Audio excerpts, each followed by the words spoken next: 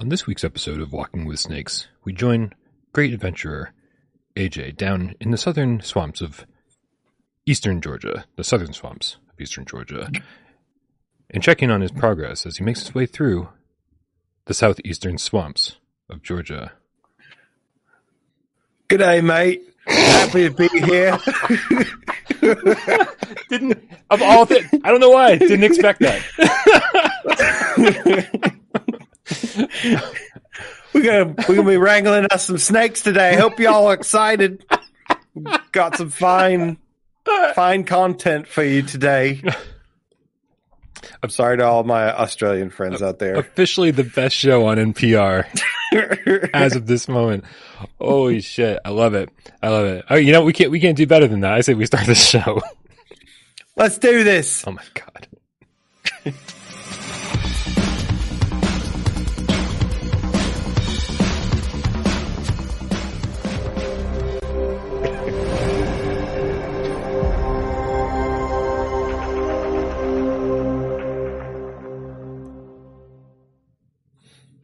This is PSVR GAMESCAST Live. We film live every single Monday, Wednesday, and Friday right here on YouTube. We do it live for your viewing pleasure, 6 p.m. Eastern, because, you know, that's what we're here for, your viewing pleasure. We also do it over on podcast services of your choice. That's right, for your oral pleasure. My name is Brian Paul from this channel right here, PSVR Without Parole. And gentlemen over here in the far southern eastern swamps of Georgia, it's AJ from the Underground, PSVR Underground.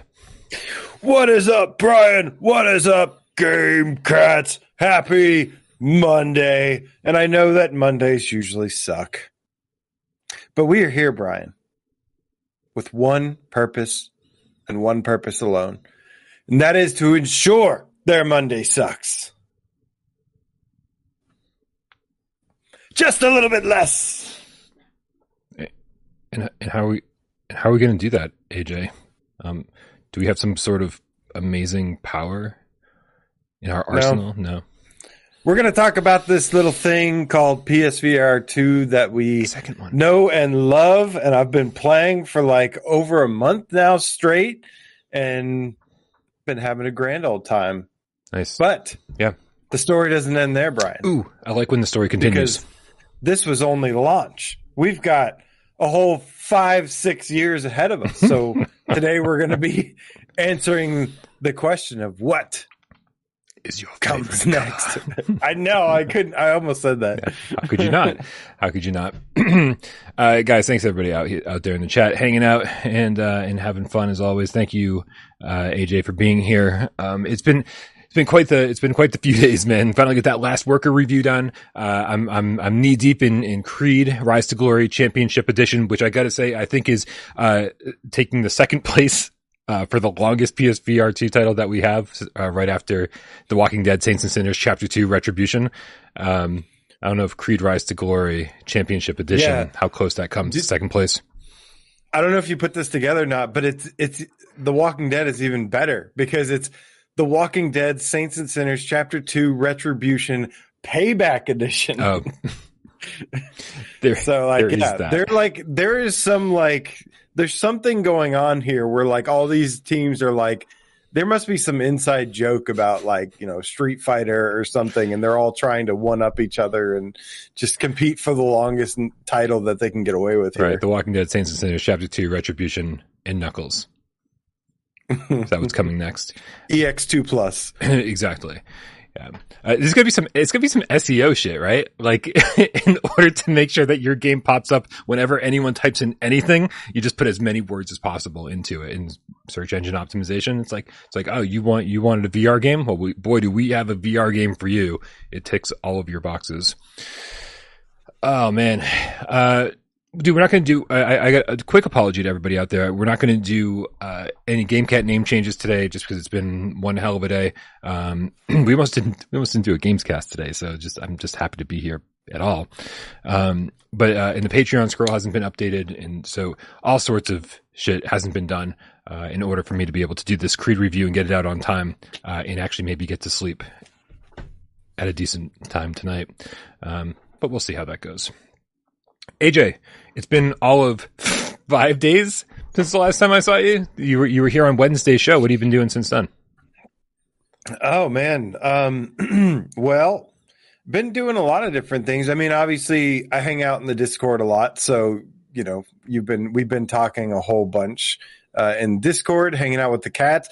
I watched WrestleMania with the cats last night. Oh, and dude, I was like, I heard about that. I heard it was like insane. Yeah, and I was like torturing Julia the entire time. She's like, "Are you really watching WrestleMania?" I was like, "Yes, I'm with my friends having a great time." I'm sorry, it must be done. I got so sucked into it, but actually, I was working on some videos that I'm working on, which we talked about a little bit. And yeah, I've been working on some more just like edited videos, as you know, to make content like that. It takes hours upon hours upon hours of just sitting at the computer and doing stuff. But I've also been playing a shit ton of games and got to play. I've played almost every game that I own at this point to some degree. And that has something to do with my next video that I'm working on. Ooh, I'm in suspense. Guys, if you don't already subscribe to AJ over at PSVR Underground, click the link in the description, join and subscribe to his channel over there. Also, as you mentioned, we hang out on Discord way too much. So make sure you click the link in the description below. Join us over on Discord. It's free to join. Come hang out, shoot the shit. It's a good time. Yeah, man, it is a time sink for sure. But also a really, really good time. It's where I spend like my entire day these days. In the link, you know what? You don't have to go to the description. Brody's got us taken care of in the chat over here. He's got the link to the Discord right there. Dude, I played Ragnarok for the first time yesterday. Like first time ever. Like I didn't play it on Quest. And then they sent me a key over for the PSVR2 version and I finally played Ragnarok. I only played 4 songs and I did play it in multiplayer with like 3 or 4 other people. Maybe I'm missing something. It doesn't seem as exciting or as much fun as I expected it to be. Everyone said how much fun, how great it was, and I don't see the appeal. At least not immediately. Am I missing something? I don't know. I think maybe if you spend enough time with it, maybe get to the more difficult levels or the higher difficulty, and then play with friends. People have been talking about like, you know, they like the multiplayer a bunch, but you know, I came out and said this a while back, and I got fucking, I got ridiculed for it and stuff. Oh, for real? So like, I shouldn't talk about this then? Is that the first rule? No, you just pissed off a lot of people, and they are going to, you'll hear about it later. They're like, you just don't get it. No, because like, yeah, there was a lot of excitement. You don't get it. There's 4 drums to beat. You just don't get it. Actually, to be honest with you, I wasn't really feeling it either. And, but I try not to judge games too much until, you know, if so many people really like it, there's got to be something about it, right? So I got to spend more time with it before I'm comfortable forming a full opinion on it. Sure. I think I've only played it for like 30 minutes to an hour at most, but I'll tell you what rhythm game surprised me that I have been playing a shit ton of. Oh boy. And that is Drums Rock, man. Dude. Yes, I have been seriously really, really enjoying that game. And I was, you know, pretty surprised by it. But yeah, I've been having a blast with it. I just think it's a really well-designed game. The haptics hitting the drum set feel really good. And, you know, it's got great rock and roll tunes, and it's just fun, man. Like, you know, I think it's a pretty great game. I'm having a blast with it. I mean, okay. I mean, I've got to say I'm intrigued, right? The number of times people have been like, dude, I shouldn't like Drums Rock, but it's really good. I'm having way more fun with Drums Rock than I should. It seems like people always bring it up as a guilty pleasure type game. Yeah. And I've told you before. Because you look at it and it looks, it's easy to, at first glance, think of it as like, oh, it looks like a cheap mobile game by a really small team. It sure does. And bare bones and stuff. No, yeah. It's actually pretty fleshed out and pretty polished, and is awesome. Okay. I mean, it's good to hear. So here's the thing. I mean, I obviously would have bought Ragnarok, and I obviously would have bought Drumsrock just because I need to cover everything PSVR2. But the developers were super nice, even though I hadn't gotten back to them. The Ragnarok guys hadn't. They contacted me before launch. I didn't get back to them until like literally yesterday. They sent me a key. Very nice of them. Same with Drumsrock. I finally got back to them. They sent me a key. Very nice of them. So I'm going to be checking out all of these games. To much further extents. And I think you're right. Sirens on my end. I think you're right, AJ. I think that when I played Pistol Whip for the first time, I was like, "What's everybody fucking up in arms about with this game? It's not exciting. It's not even like where's that addictive game loop? It's way too easy. The sirens are getting really loud." And the same thing happened with Audica. And with both of those games, once I get to some harder difficulties, once I got really good at them in order to get to harder difficulties, and I was doing all sorts of crazy shit, that's when that addictive gameplay loop really kicked in for me, and I felt it. I was like, I feel badass playing these games, and so that's what I'm hoping happens with Ragnarok, and I'm excited to check out Drumsrock, man. Like, only because of the recommendations from everyone. Like, I should be the guy out there being like, "Hey, I played Drumsrock. You guys should check it out." But instead, luckily, there was a demo, which allowed everyone to check it out. And everyone's been telling me, "Brian, don't fucking sleep on this game." I'm like, all right, cool. I won't sleep on it. Yeah, a lot of rhythm games can start out kind of simple, and I don't know, but I felt like Drumsrock was fun right away. Ragnarok was more like, okay, I see the potential as I started to crank up the difficulty, but I wasn't good enough to play yet. Like, I wasn't used to it enough yet to hang with it. I felt like Drumsrock is fun right off the bat, and just gets better, just gets better as you get better at it. Similar to like a Beat Saber, which is like, that game is fun right away. Yeah. And then it gets like insane as the difficulty gets higher. Yeah, it's hard not to like Beat Saber right away. I mean, who doesn't want to swing lightsabers in VR? And I'm so curious, dude. I know this is totally off topic, but I'm so curious what they're doing with the PSVR2 version of that. Obviously still in development. Somebody tagged me on Twitter being like, "Hey, I got a response from the Beat Saber team about the PSVR2 version." It was literally like, "Hey, we're working on it." I was like, all right, cool. But man, you got to wonder how much they're going to take advantage of the adaptive triggers and especially the haptics in the Sense controllers, because there's so much they could do with that, right? Just like swinging the lightsaber to begin with should have this epic, like, Tales from the Galaxy's Edge, vroom, vroom, feeling in the controller, and then give us that special feeling when we slice through the blocks, when it would do the blocks that are in pieces, right? Like, as we go through them, that could renew my love of Beat Saber right there. Yeah. Yeah. I do love the haptics and stuff when it's used right. The thing is, man, you never know. We never know until we play it, because there's so many games that we expected to be like, oh, these are going to take full advantage of the haptics. These are going to feel amazing. Yep.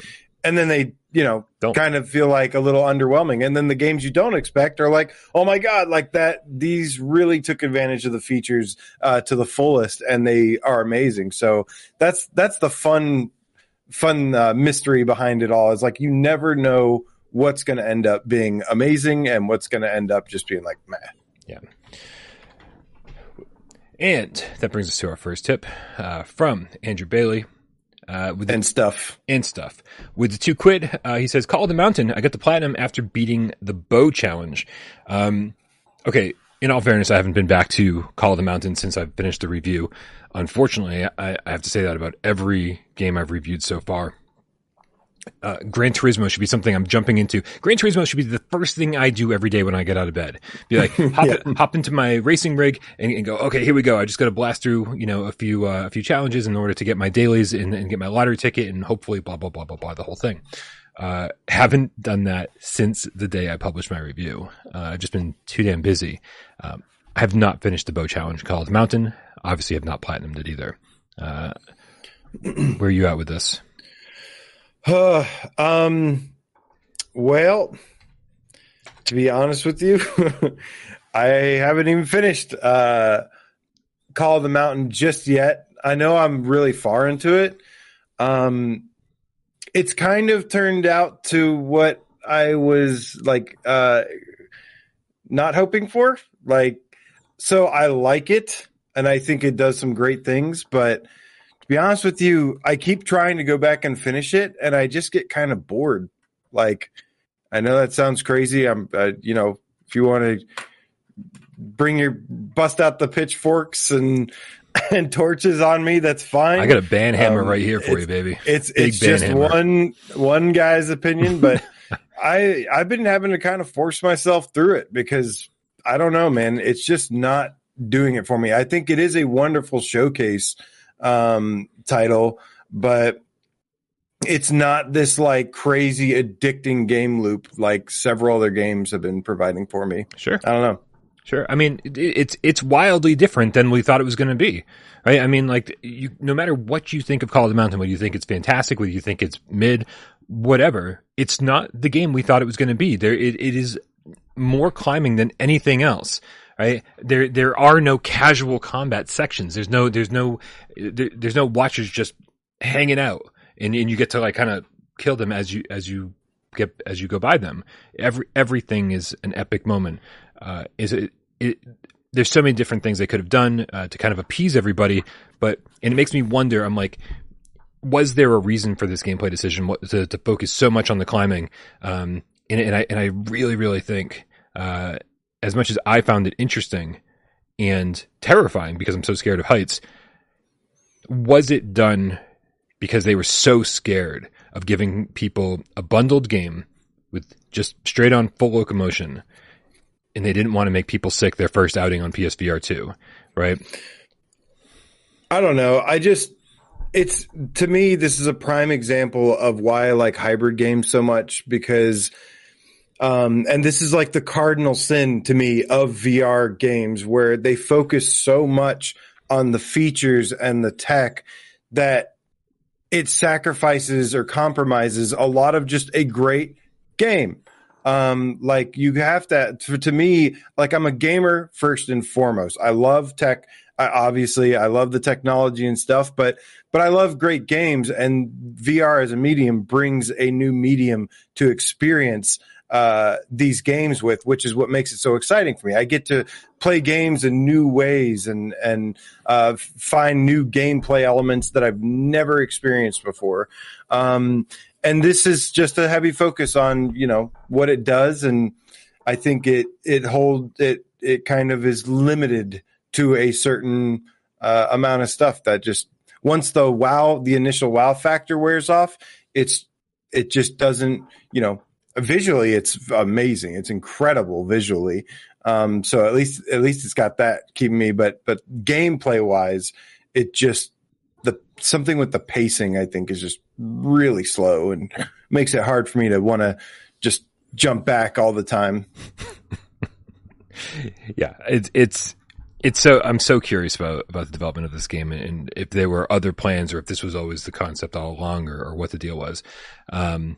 But regardless of what you think of Call of the Mountain, there was a huge update that just dropped for it, and I'm going to bring up that screen right here somewhere. I don't know, man. Like, where's a producer when you need one? We definitely need one. All right. And here, you know, and before we do this, let's give a shout out to Subtle Eel with a $10 tip. Didn't say anything, but if you have anything to say, Subtle Eel, I will try to keep an eye out. I love that name. Subtle Eel. Yeah. Subtle Eel. Scott Thorpe with the 5 quid says, also got to Call of the Mountain Platinum 45 minutes before the show. Assault course was my final, so frustrating, but got it by a second finally. Personally loved the game.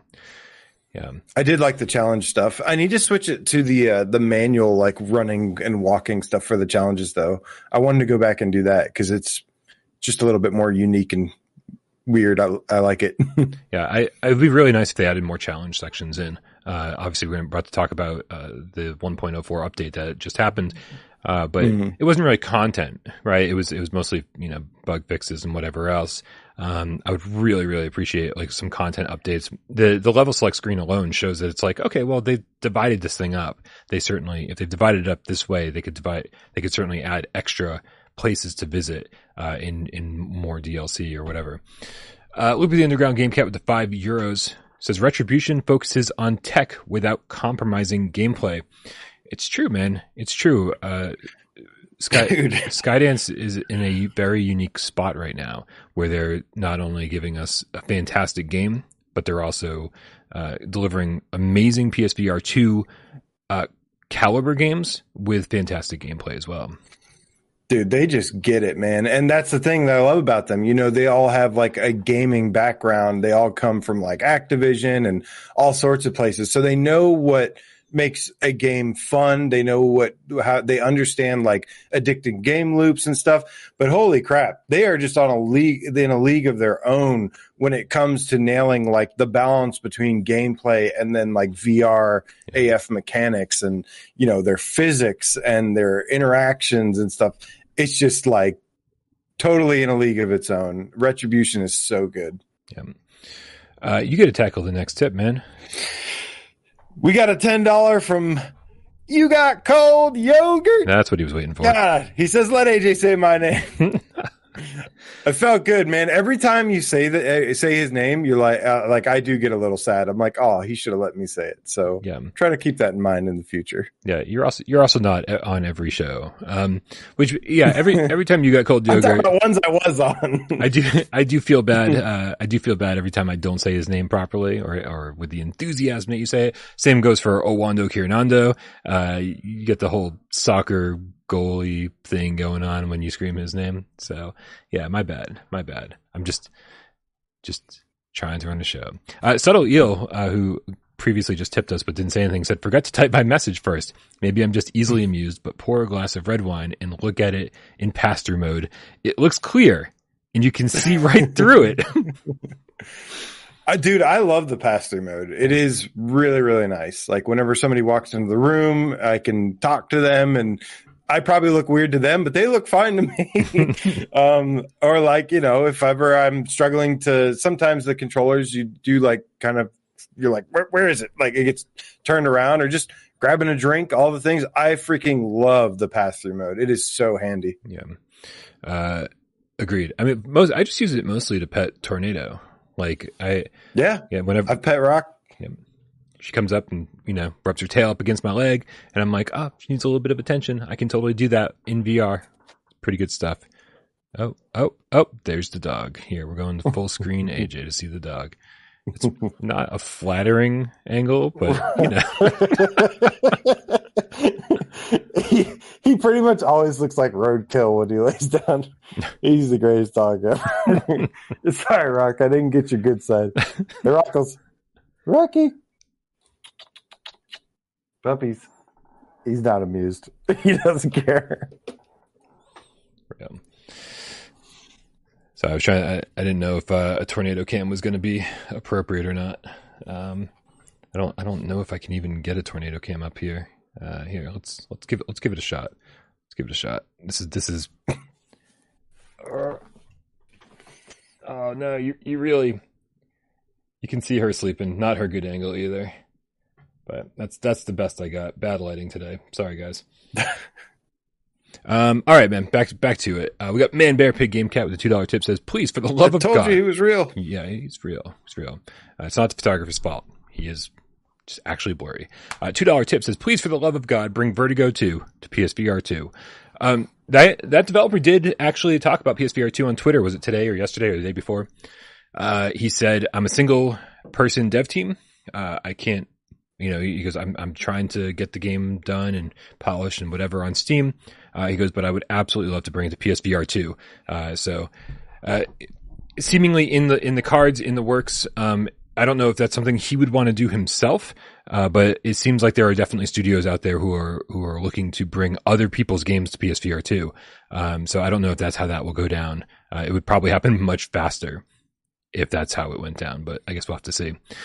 Yeah, I heard good things. Would love to see it. Yeah. I was watching Wes play a little bit on Virtual Strangers. Although now I don't know the difference between Vertigo 1 and Vertigo 2 because I haven't played either.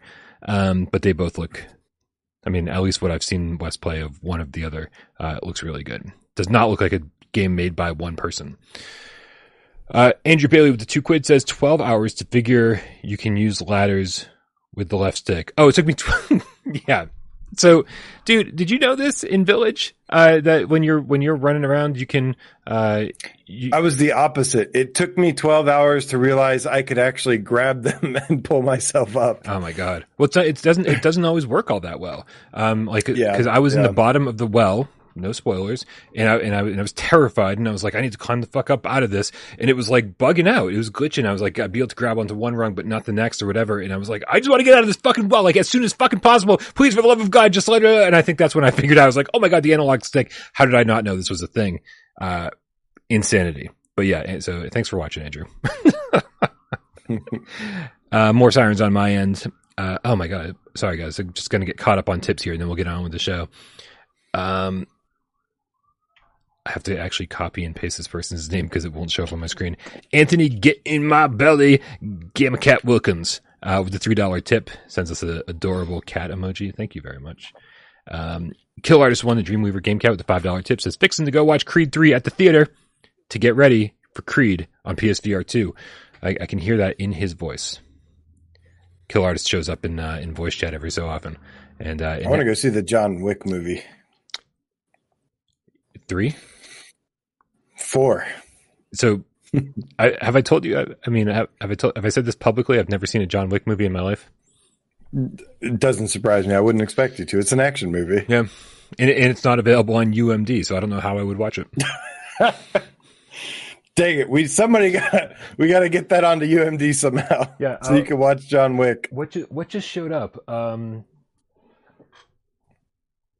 what was it? Oh, God. 28 Days Later just showed up on UMD. I can finally watch that movie again. Nice. Yeah.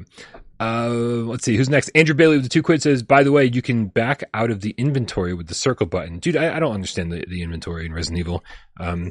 Sometimes I'll like go through and I'll adjust all my shit, right? But because I still don't understand where triangle, circle, square, and X are, I'm like, I'm canceling out of the inventory instead of exiting properly out of the inventory. And then I'm like, oh, nothing's been done. I suck. Do you have the butt rifle? Do you keep the rifle in your? Isn't it great how you can keep a sniper rifle in your back pocket, in your butt pocket? Yeah, and that's so like every time I use it, I'm like butt rifle.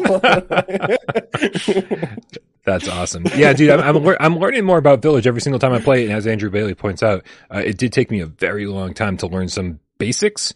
Like I didn't ever have to organize my inventory at any point at all. And because I was constantly using stuff up and you know, I'd bought the expansion, and so I didn't have to do like the whole Resident Evil 4 like twisting and turning of everything. And I do love that. I think that's a fun like little mini game within itself. But also like I mean it's like really stupid things that I didn't realize as well. Like the fact that I've been carrying around 2 shotguns. I did that for a while. Yeah. And then I didn't even realize because you're using one, you just don't realize that, oh, you have another one that's stored and you're just like wasting space and stuff. But yeah, always expand your inventory, and definitely pays off to keep it tidy and optimized. It's like Tetris. Yeah, for sure. For sure. So yeah, so I've got like two handguns, I've got 2 shotguns, I've got all sorts of extra stuff just sitting around.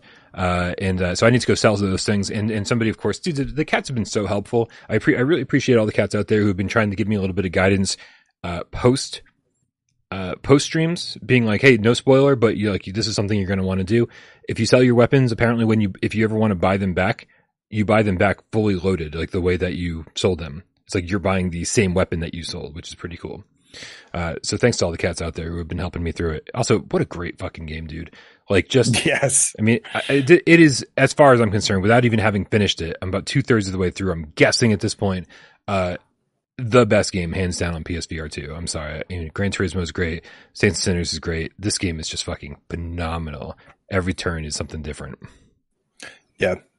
I'm pretty much with you there. It doesn't even have to be perfect. It doesn't have to have the best VR mechanics. It's just an amazing game. Red Rover sent Joe Grover right over with the $2 tip. Says, by the way, I'm not dissing PSVR2. I freaking love it. Wait a minute. Does this? I think you missed the first one. Yep. I was like, I think I might have missed a tip. And then when I read that tip out loud, I was like, I definitely missed a tip. Because his first tip reads, with $10 tip. Thank you very much, Joe Gruber. Says, I loved Horizon. One of the things they did, I think, on purpose for a bundled game was design it with colors and brightness that it didn't show lens anomalies. I was stunned playing that as my first game.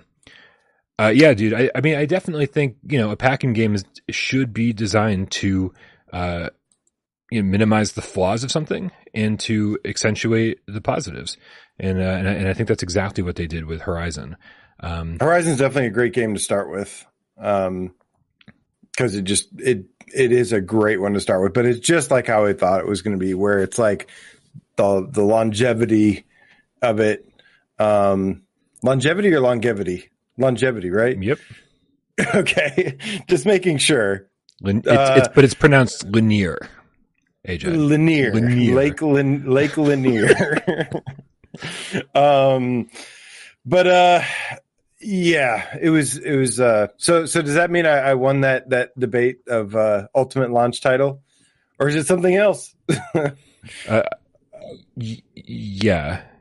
I don't even know. I don't remember what I voted for. Horizon. Well, oh god, yeah, you definitely won. Yeah. But anyways, man, big time. We digress here. Yeah. It is a great game. It is a very solid game. Solid showcase title. And like you said, showcase titles are important. They are fun at first. I really loved Astrobot Astro's Playroom when I first got the PS5. Like, wasn't the best game ever. Wasn't as good as Astrobot Rescue Mission. But it was a great showcase title and was really exciting to try out the new tech, and was a great jumping off point. Paul Bolino with the $5 tip says, we need our own Knuckles hand strap for the controller. Loving the headset. I'm not going to say we don't need it, but what I will say is that I can open my hands and the controllers go nowhere. That was my concern. Yeah. I was like, I want knuckle straps because I want to be able to open my hands no matter what I'm doing and be able to close them, and just the controllers go nowhere. And that is the case. Just the design of the Sense controllers themselves allows for that. I would still take a knuckle strap because I immediately took off the wrist straps because all they would do is bounce. Oh, the second I got them. Yep. Because I was playing Horizon and they would just bounce around and hit my hands, right? Because I'm not wearing them. They're just, I don't know, they're silly. Well, the controllers aren't going wearing anywhere. them helps them from flying around. Next thing you're going to do is tell me to wear a seatbelt or something, dude. You're fucking ridiculous. Okay, I think there's one. Oh no, I think that's it. Oh shit, man, we get to fucking move forward. 33 minutes later. Yeah. Cool. Okay. Great. All right, and on that topic, the Horizon Call of the Mountain update 1.04 is available now. God damn it, we're back here again. Yeah, we can go through this pretty quickly. The important thing to note is that I think more than anything else, regardless of what's in the patch specifically, is just a good reminder that, like, hey, I think too many people are under the assumption that Sony pushed out PSVR2, they pushed out this game to go with it, and now they're fucking done. Right? Like, there's a weird assumption out there that, like, Sony doesn't care about the PSVR2 that they just spent millions upon millions of dollars, doing R&D for, and then launching, and then creating an exclusive game for, and then paying studios to make their game VR compatible. It's like, oh yeah, obviously Sony doesn't care about VR. But this is just a good reminder that obviously, like, they care about this game even post-launch, and they want to make it as good as possible. So let's see. This article obviously comes from Push Square, and this is Stephen Talby. And he says, PSVR2's flagship game, Horizon Call of the Mountain, just received a pretty decent update available to download and install now. Makes a number of nice accessibility improvements, as well as fixing a whole bunch of bugs. To start with, subtitles now have more options. You can add a black background to them, making it easier to read, as well as add speaker colors to better indicate who's talking. You can also increase the font size across subtitles, tutorials, and action prompts. Elsewhere, the game now includes a high contrast mode to make it easier to find objects that you can interact with, and new options for automatically crafting arrows and tools that have been added. When replaying missions, you can now disable tutorials, thankfully, and the slow motion effect on large jumps can now be toggled off. Beyond that, Update 1.04 fixes a lot of bugs with specific missions, machines, and UI. And then there's a whole fucking list of patch notes here.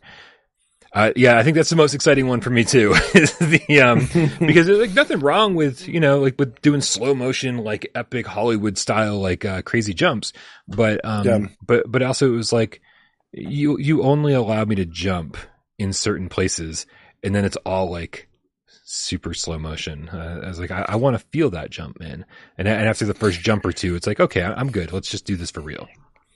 Yeah, this is more just like to me, what this strikes me as more just like a quality of life kind of update, some bug fixes, some quality of life features, a couple things here and there, but this isn't like a huge, significant, game-changing kind of update. I mean, maybe if you're going for the platinum, it'll make it a little bit less tedious, but that's about all I see here. I don't find this to be a very super exciting update, to be honest with you. Not exciting, no. In fact, as I said, I think that I will be excited about a Horizon update when they add content. I want to see more challenges. I want to see more levels that we can go to, because I want some like crazy ass boat rides. I want like some really crazy boat rides. Okay. Yeah, I mean, why not? Like it was kind of a fun amusement park style thing. I'd be down. Yeah. But anyway, now let's try in the game feline with the $5 tip. Says AJ, please give Unplugged Air Guitar another chance. It has the best progression system, the best songs, and they're all real. It has Ozzy. That's how I assumed Nihilus Ryan meant for me to read that. I've only scratched the surface with it. It just hasn't completely grabbed me yet, but I want to spend more time with it. The first time I played it, checked it out, it seemed pretty cool. And then I played it Saturday and I was like, I'm just not feeling it. Yeah. And, I don't know. And then I played Drums Rock and had a blast. Yeah. I mean, I actually haven't had a chance to even check this one out yet. Wasn't this originally designed for the Quest for like hand tracking? And that's what I kind of felt like I felt like it actually would be better with hand tracking than controllers. I don't know for sure.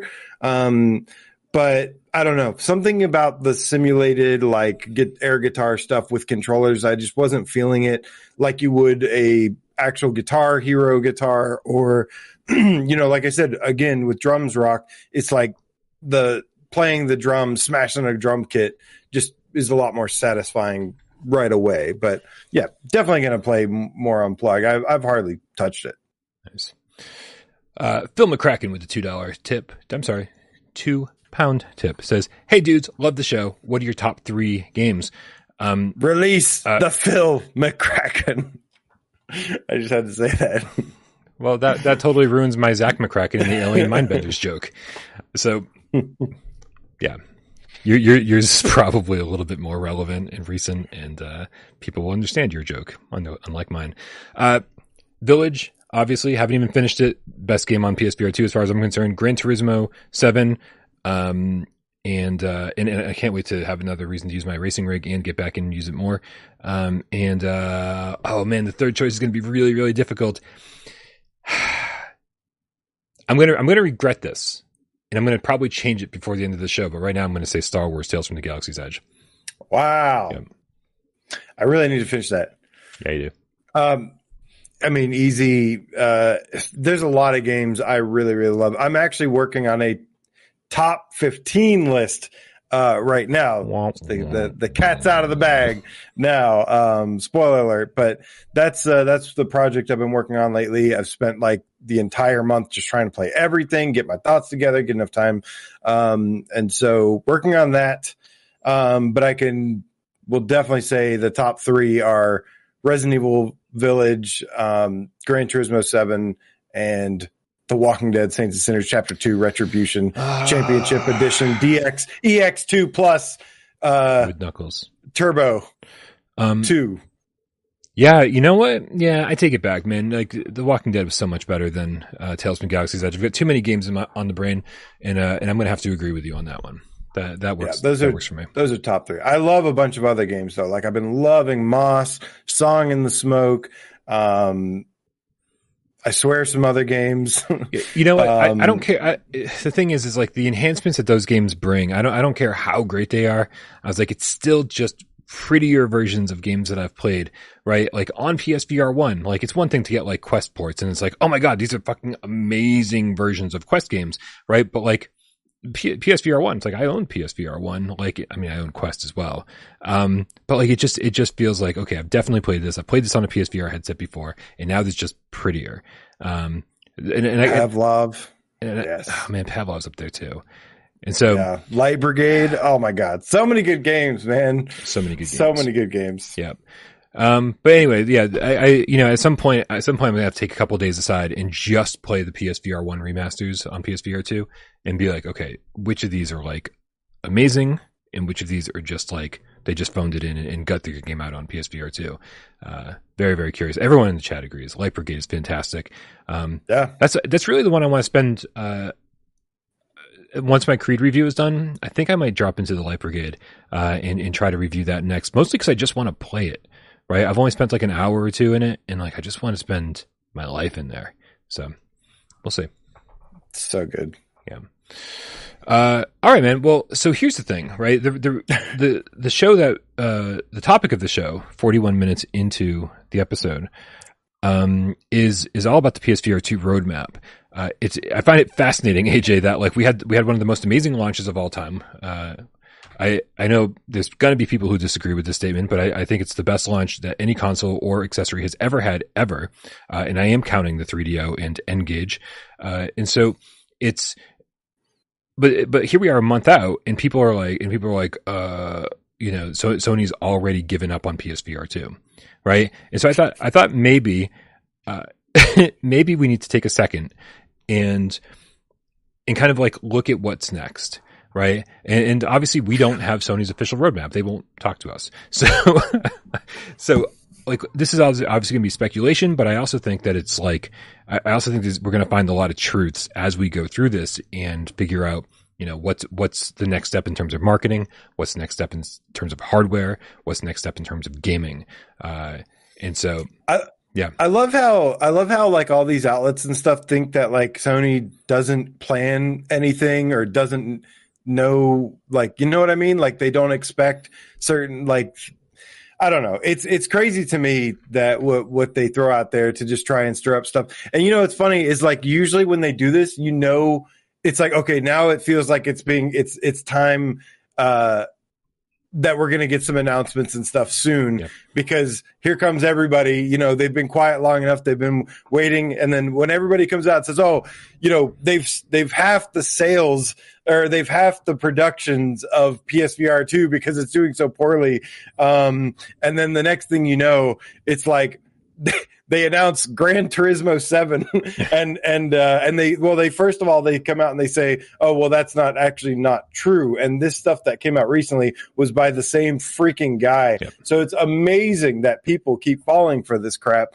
But then, they're like, oh, Sony's, giving up or whatever. And then the next day, Gran Turismo 7 comes out. So with all this stuff starting to stir up again, I'm like, I wonder if that means we're getting close to some announcements, some exciting stuff soon. Yeah, I think so. And honestly, like, some people are out there saying Sony needs to come out and refute these statements. Sony needs to come out and give us sales figures. And so this will force Sony's hand. They will. To people are fucking something. Impatient. Yeah, they do. They are like one of the only people, big companies that actually disclose this information publicly. They talk about, we knew about PSVR 1 getting around 5 million sales at one point or another. And they do talk about it eventually. They updated us with every single million sold, right? They were like, it sold 1 million. It sold 2 million. It sold 3 million. Yeah. And so like that's when Sony's going to want to like talk about this stuff. Yeah. But the media stuff, they just get really impatient. I mean, obviously their motivation is to generate clicks and stuff. So they have a reason to jump the gun, but that's exactly what they do is they jump the gun and, we don't even know. It makes it even worse when the stuff isn't even factual. That being said, Brian, the launch of PSVR 2, in my opinion, has been amazing. There's one thing, I'll tell you what hurts me. People could talk about The Wire, they talked about this issue, that issue. The one thing that people brought up that really hurt me though was they're talking about the lack of games at launch. Yeah. And that's the one I will never understand. They talked about like, oh, it's only launching with Horizon. And that's the one thing that just still baffles me. I'm like, how do you not include Resident Evil Village, Gran Turismo 7, and then like a lot of other great games? Dude, it's clear. It's clear exactly why that happened. And that's because Meta sent out, because first of all, games journalism is dead. There's no such thing anymore. Like doing our absolute best here to like, have some sort of semblance of an actual, of some kind of journalist integrity over here. But like for the most part, everywhere I look, games journalism is dead.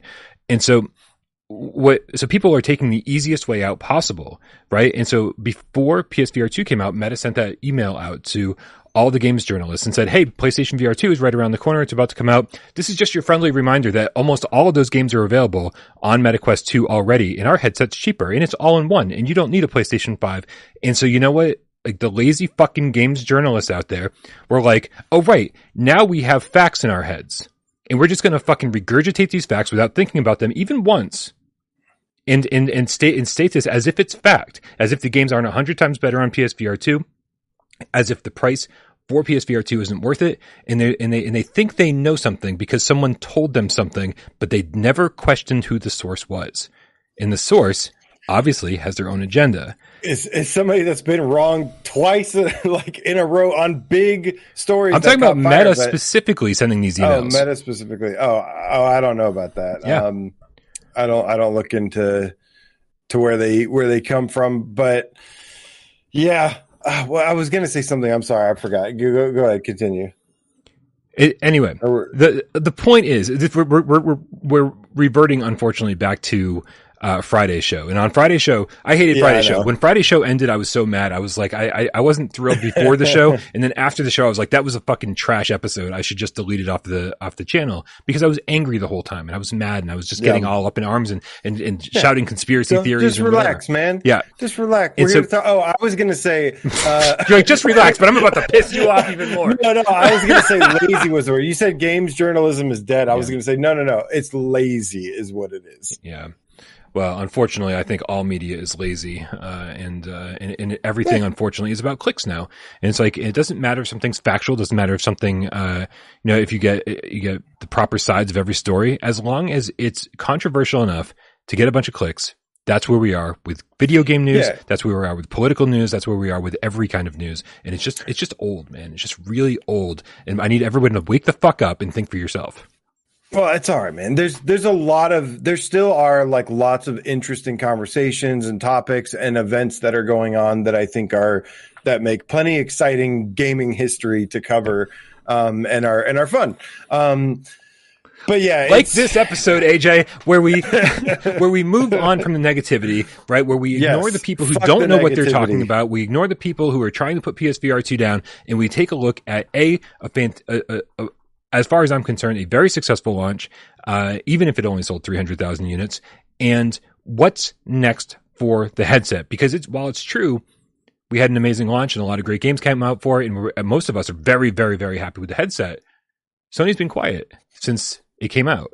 Now, that's only been 6 weeks. That's not a long time to be quiet. But Sony's been really quiet about everything PlayStation related. So it's up to you and me. I'm kind of glad, because I've been so busy playing games and getting caught up with the launch title. There's a lot of games. 1 month in, and I'm still discovering like new awesome games. And some of these games are long as shit. Like, and you can spend hours.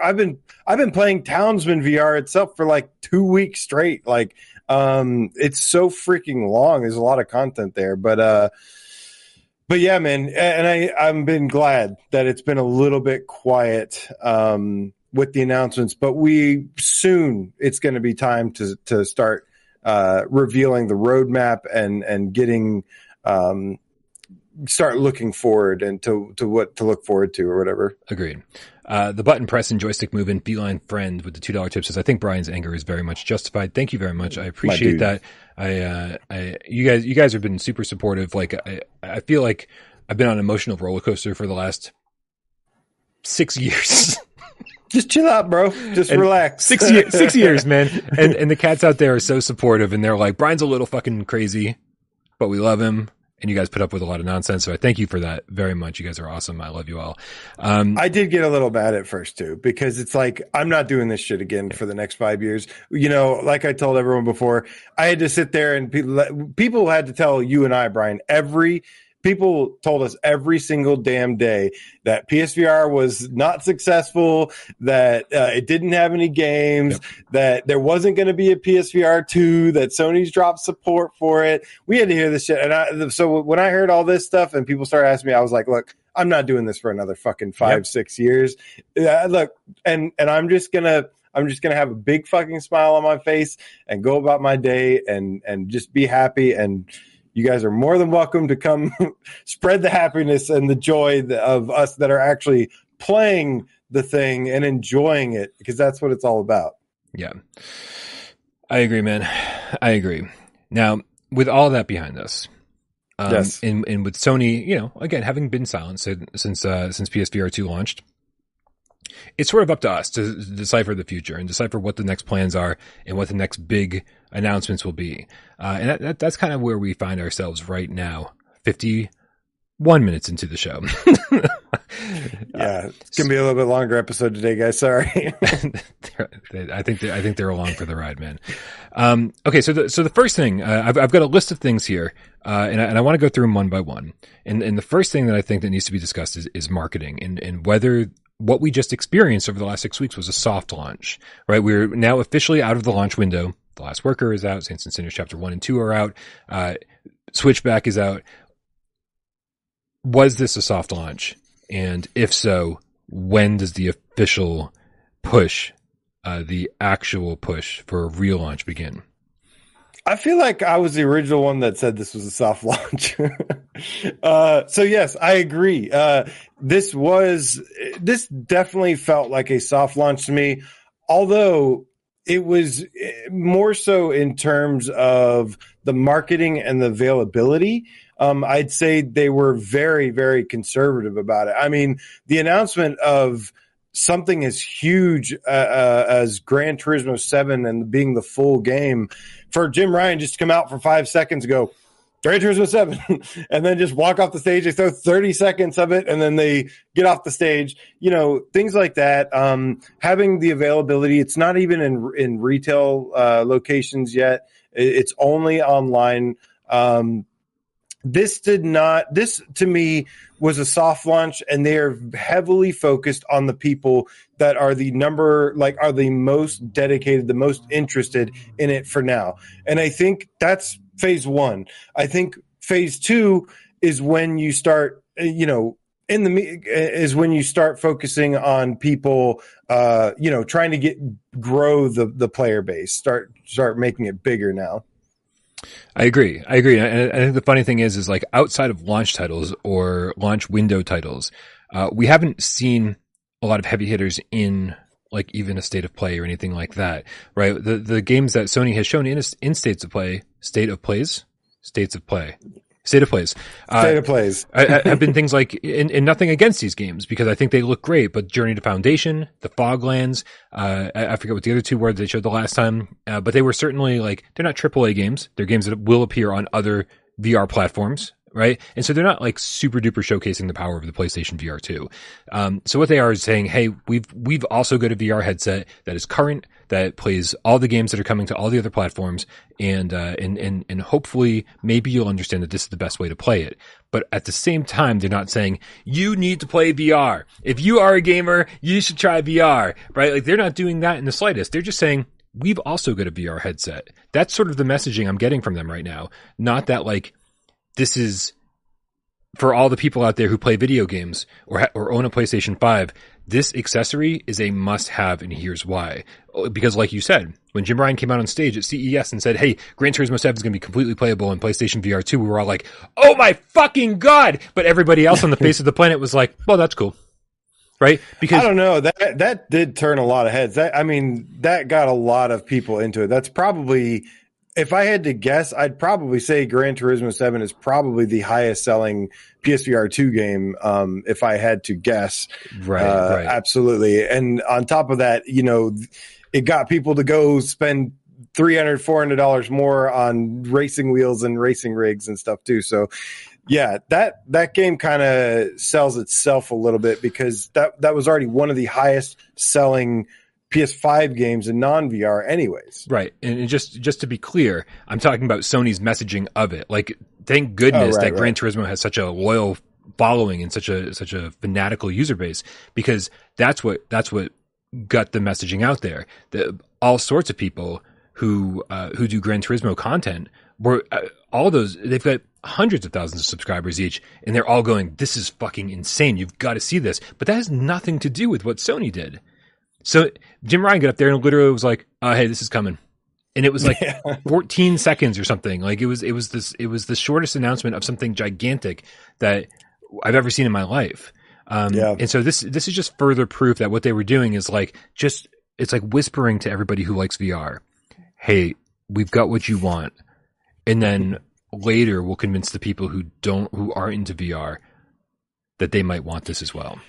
Their strategy has been a lot clearer to me after launch. Obviously, it helps clear things up once you see what they've done, and have released. And yeah, I mean, they are clearly, this isn't like their game plan is not everybody's going to have a PSVR 2 overnight. That's not what they're doing. Otherwise, they would have made a dirt cheap headset that would have been like $300, $400 max.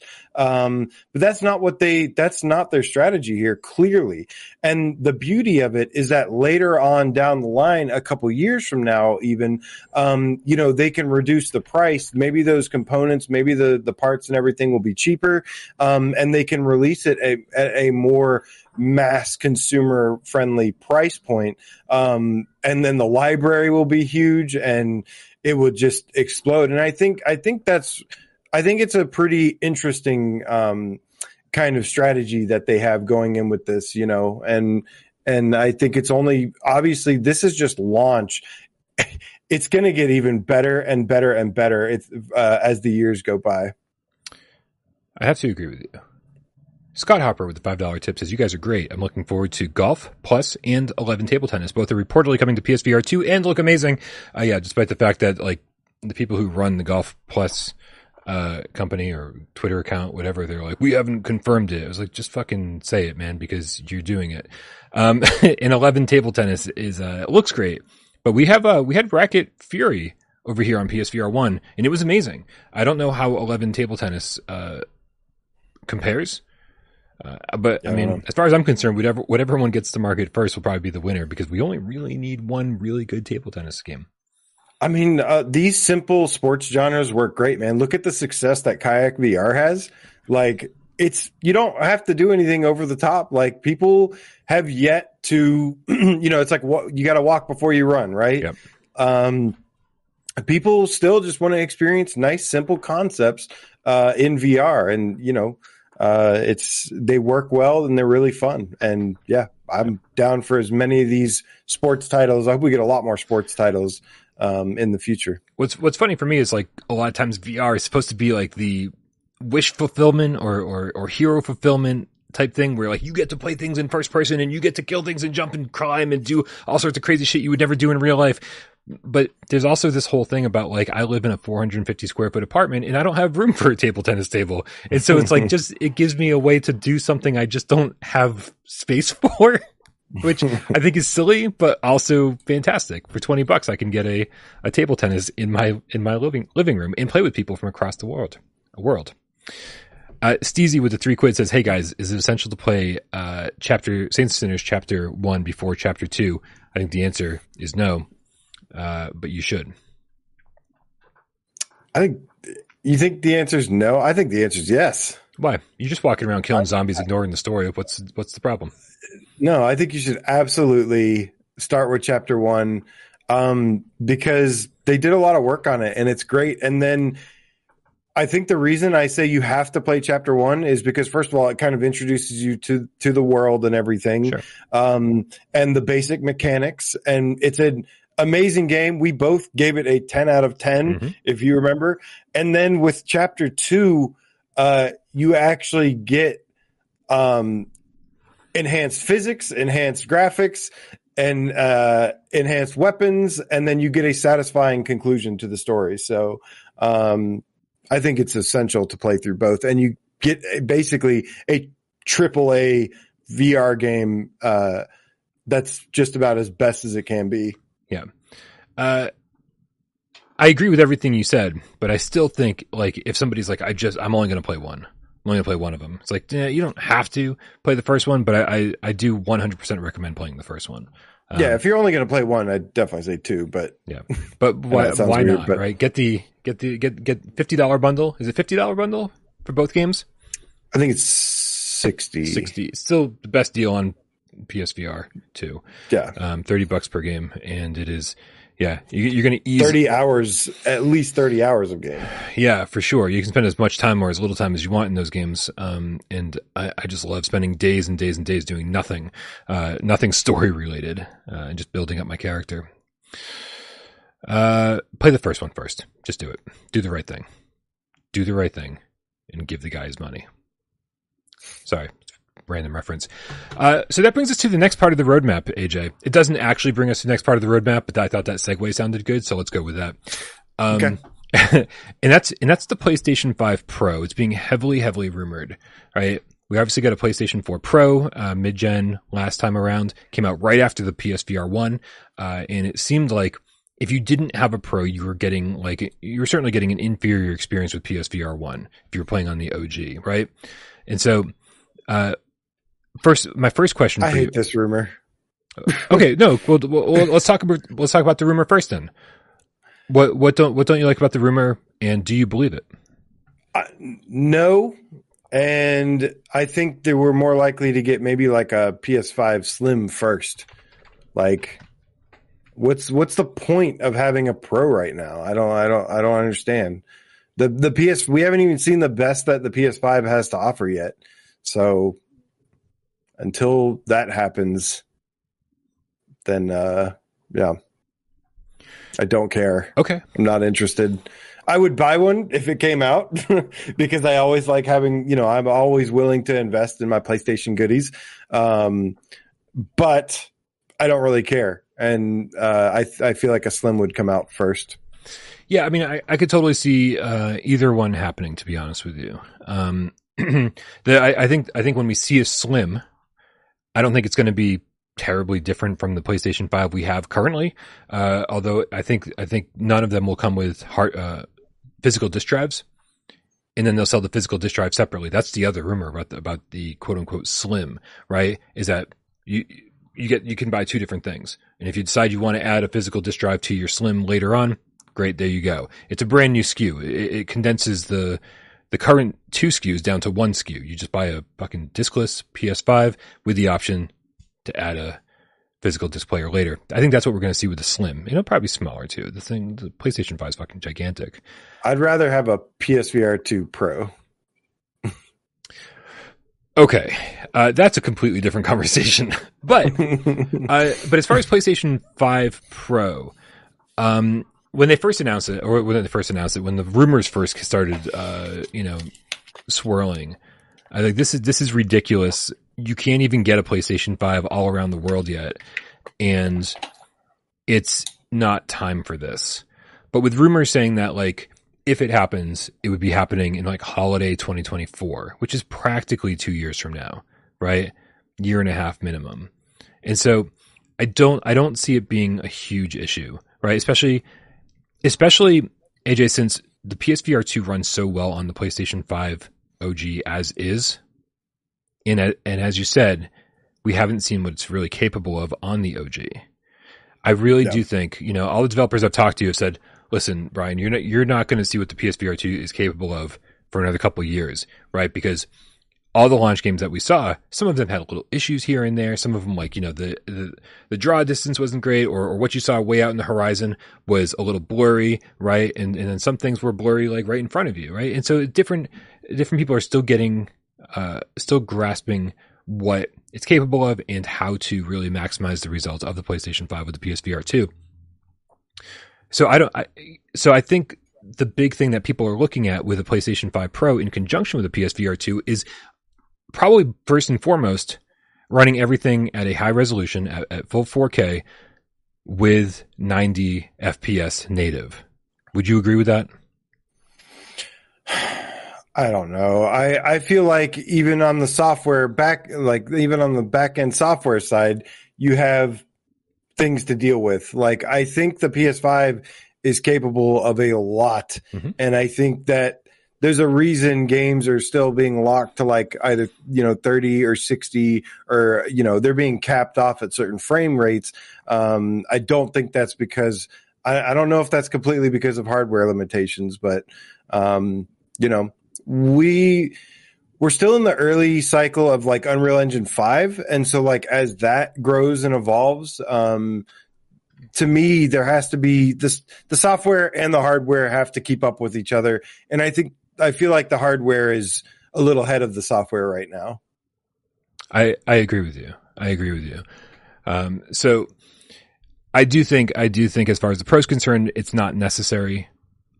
I think that we will soon see a lot more games running at a much higher resolution, at a native 90 FPS or 90 hertz.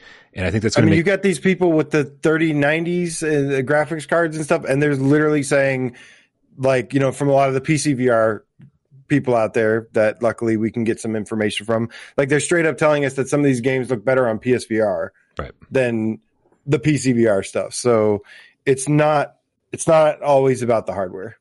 Agreed. I think, and obviously, I do think we'll probably see a Pro at some point, but I don't think that's in the immediate future on the PSVR2 roadmap. So that brings us to something I think most of us are concerned about. The thing that I'm most interested in, far beyond the hardware, are the games.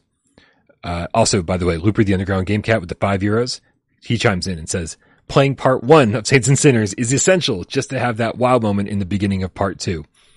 Agreed. Yeah. Everybody agrees. Okay, just play part 1 first.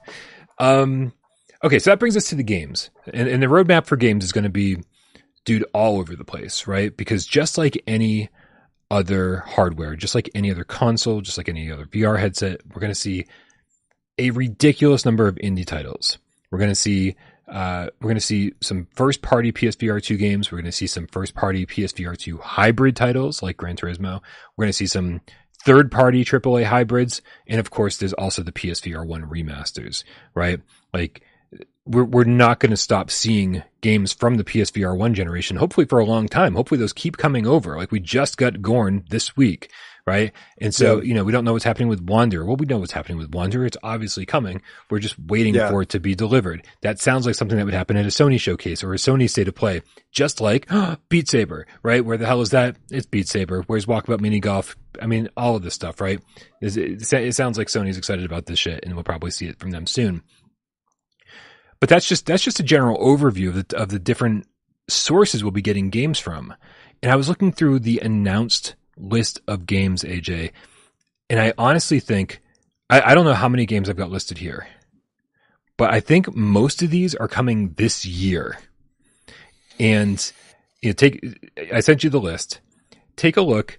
Most of these games are likely to come this year, and I honestly think that if these are the only games we get this year, it'll still be a fucking amazing year, right? We only have 8 months left in the year, and I want almost every single game that I've got listed. Where did you send me the list? It's on the Run a Show. It's underneath. There's a list of games? It's a list of games on the Run a Show. I don't see a list of games. Do you see a headline that says games?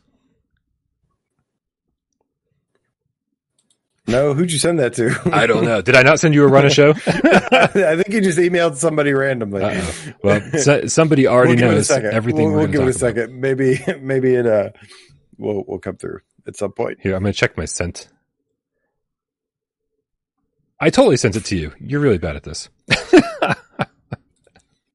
It's just an email that says games? No, it's in the run of show that I sent you before the show. Oh, I see how you've just got a weird layout to it. Okay. You've got it divided by genres. Just a heads up. Okay. I literally put this show together like 20 minutes before showtime. So, yeah.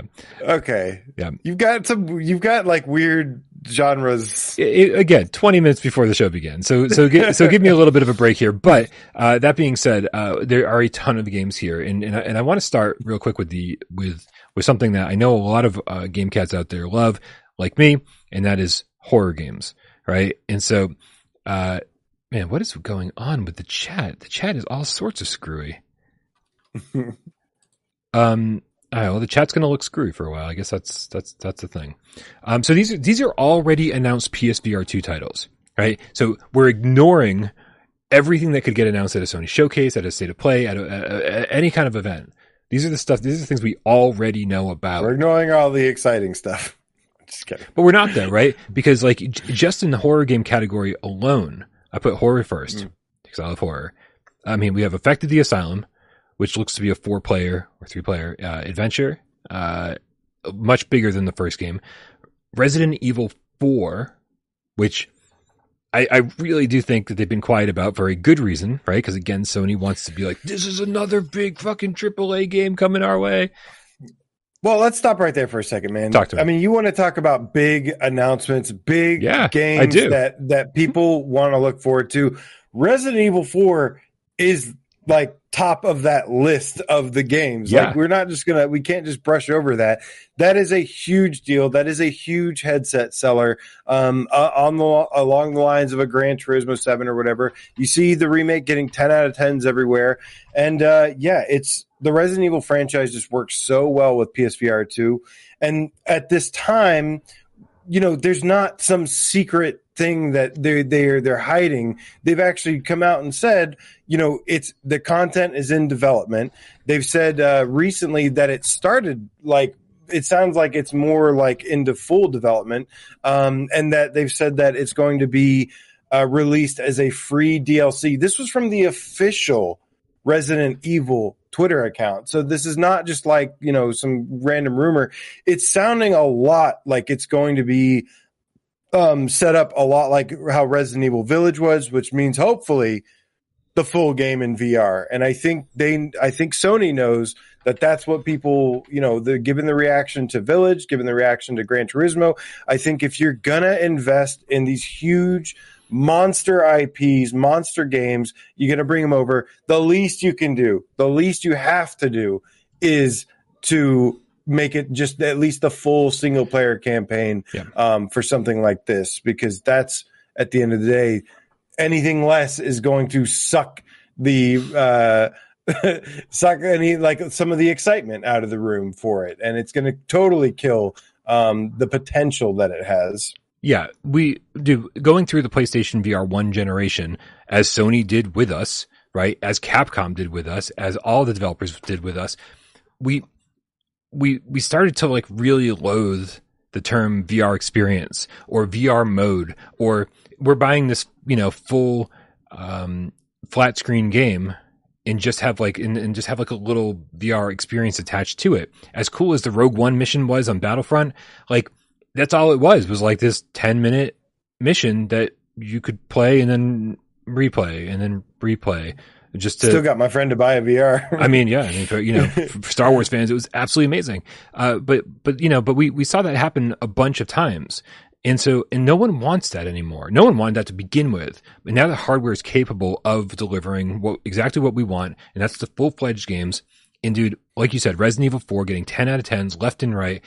Fully expect this to be first person, right? And so unlike Village, not only is it going to be more immersive like Village was, but also a completely different way to play this game.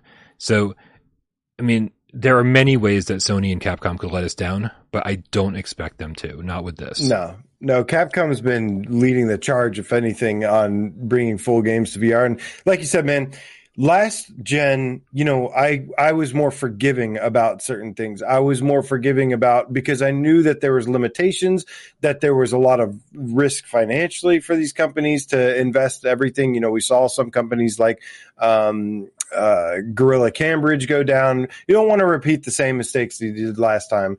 But now there's not as many not as many like excuses to not have a thing. The expectations are higher when the hardware is more capable, then it needs to be designed for that new hardware. And you've got everything you need to basically make, like I said, at the bare minimum, just like the full single player experience, like they did with Village, like they did with, Gran Turismo went above and beyond and is like every single little thing minus the split screen. That's kind of where the expectation is at when it comes to these huge games now. So definitely not expecting anything less. Agreed. And I'll be disappointed if we get anything less. Dude, plenty of other games. There are ones that we can sort of, gloss over a little bit. We don't need to go into detail about all of them, but there are certain ones, so we'll just rattle off things like Madison. Obviously, I'm playing the Green Hell trailer right now. This isn't the truncated Quest version. This is the full-fledged PC VR version. That's going to be really exciting. We got Overdark coming from the Do Not Open developers who thankfully realized, sirens on my end, that the game they had designed with Do Not Open was not suitable for VR because of the puzzles. Propagation Paradise Hotel. In a game I do want to take a second and just take a beat here and see what you expect from it. That's Aliens VR. The game that got announced, and we've never even seen a single screenshot for it. What do you think this is going to be like, and is it something we should be excited about? Well, I'm definitely going to temper my expectations a little bit, given Servios' kind of latest track record. I mean, Creed looks great, to be fair, but that's a remake of a pretty solid game that was already on PSVR 1. I hope it's good, but like I said earlier, man, you don't know. You should really, aside from with a couple of exceptions, you don't really want to just assume something's going to be awesome just because it's a popular IP, just because it's made by a well-known developer with a good reputation. Right. Things have changed where we cannot set ourselves up for that anymore. In most scenarios, I mean, looking especially when there are signs like that. I mean, we saw what happened with Switchback. Like Resident Evil 4, if that was converted to VR by Capcom, I'd be pretty confident that that's going to be amazing. And there's another game that will come up probably here in just a minute that I'll say, yeah, like I'm expecting it to be amazing. But something with Servios and their spotty track record and, a big IP like this that historically has not always landed so well, I want to be excited, but I'm definitely going to be cautious about it. Yeah, I am 100% in the same boat. Obviously, the footage I'm showing right now is from Alien Isolation because there's just nothing else to show you guys right now while we wait for even a single screenshot. But Servios has been, I would say, right there with Fast Travel Games, the studio that I'm most concerned about transitioning from last gen, because they both seemed like they were starting off on the most positive foot and then sort of like lost a little bit when it came to quality control over the course of that generation. And so with Alien Isolation, with Alien VR, I'm assuming it's going to have some kind of other title other than just Aliens VR. I'm nervous, right? Because the last big IP that they handled was The Walking Dead, and that was with Onslaught, and it was a disaster. It was a disaster. It was about as below average as acceptable gets, right? Like, is it good? The reason I say disaster is because it was all about multiplayer, and they didn't even launch the game with multiplayer. It was a disaster. Yeah. This is where it gets frustrating sometimes, though, because it's like, why do some of these companies and stuff make these decisions? Like with Switchback, it's like you could have just spent all those resources and time remaking and remastering Rush of Blood for PSVR 2 and people would have been 10 times more happy about that. And you probably would have saved a little bit of money. The decision making is weird. With this, it's like, if this turns, like, you know, like I said, I am kind of optimistic about this, like, because I do think it could be good. Like Servios, I think they are really talented developers. So and this is, you know, Alien is like one of my favorite IPs of all time. But at the end of the day, like, you know, if this does go wrong, it's like, well, why didn't somebody just remaster Alien Isolation? Like, you have everything you need, you know what people want, and, you know, you make something else. So that's the uncertainty part about it. Right. And we're not dumb. Like the answer to your questions obviously are Sony owns the Rush of Blood IP. Sega's the one who developed Alien Isolation, right? It's like it would take these studios working with each other to say, hey, what are your thoughts on us doing this? Whereas like Supermassive Games didn't have to talk to anybody to make Switchback. They used their own IP, and they didn't have to work with Sony at all, really.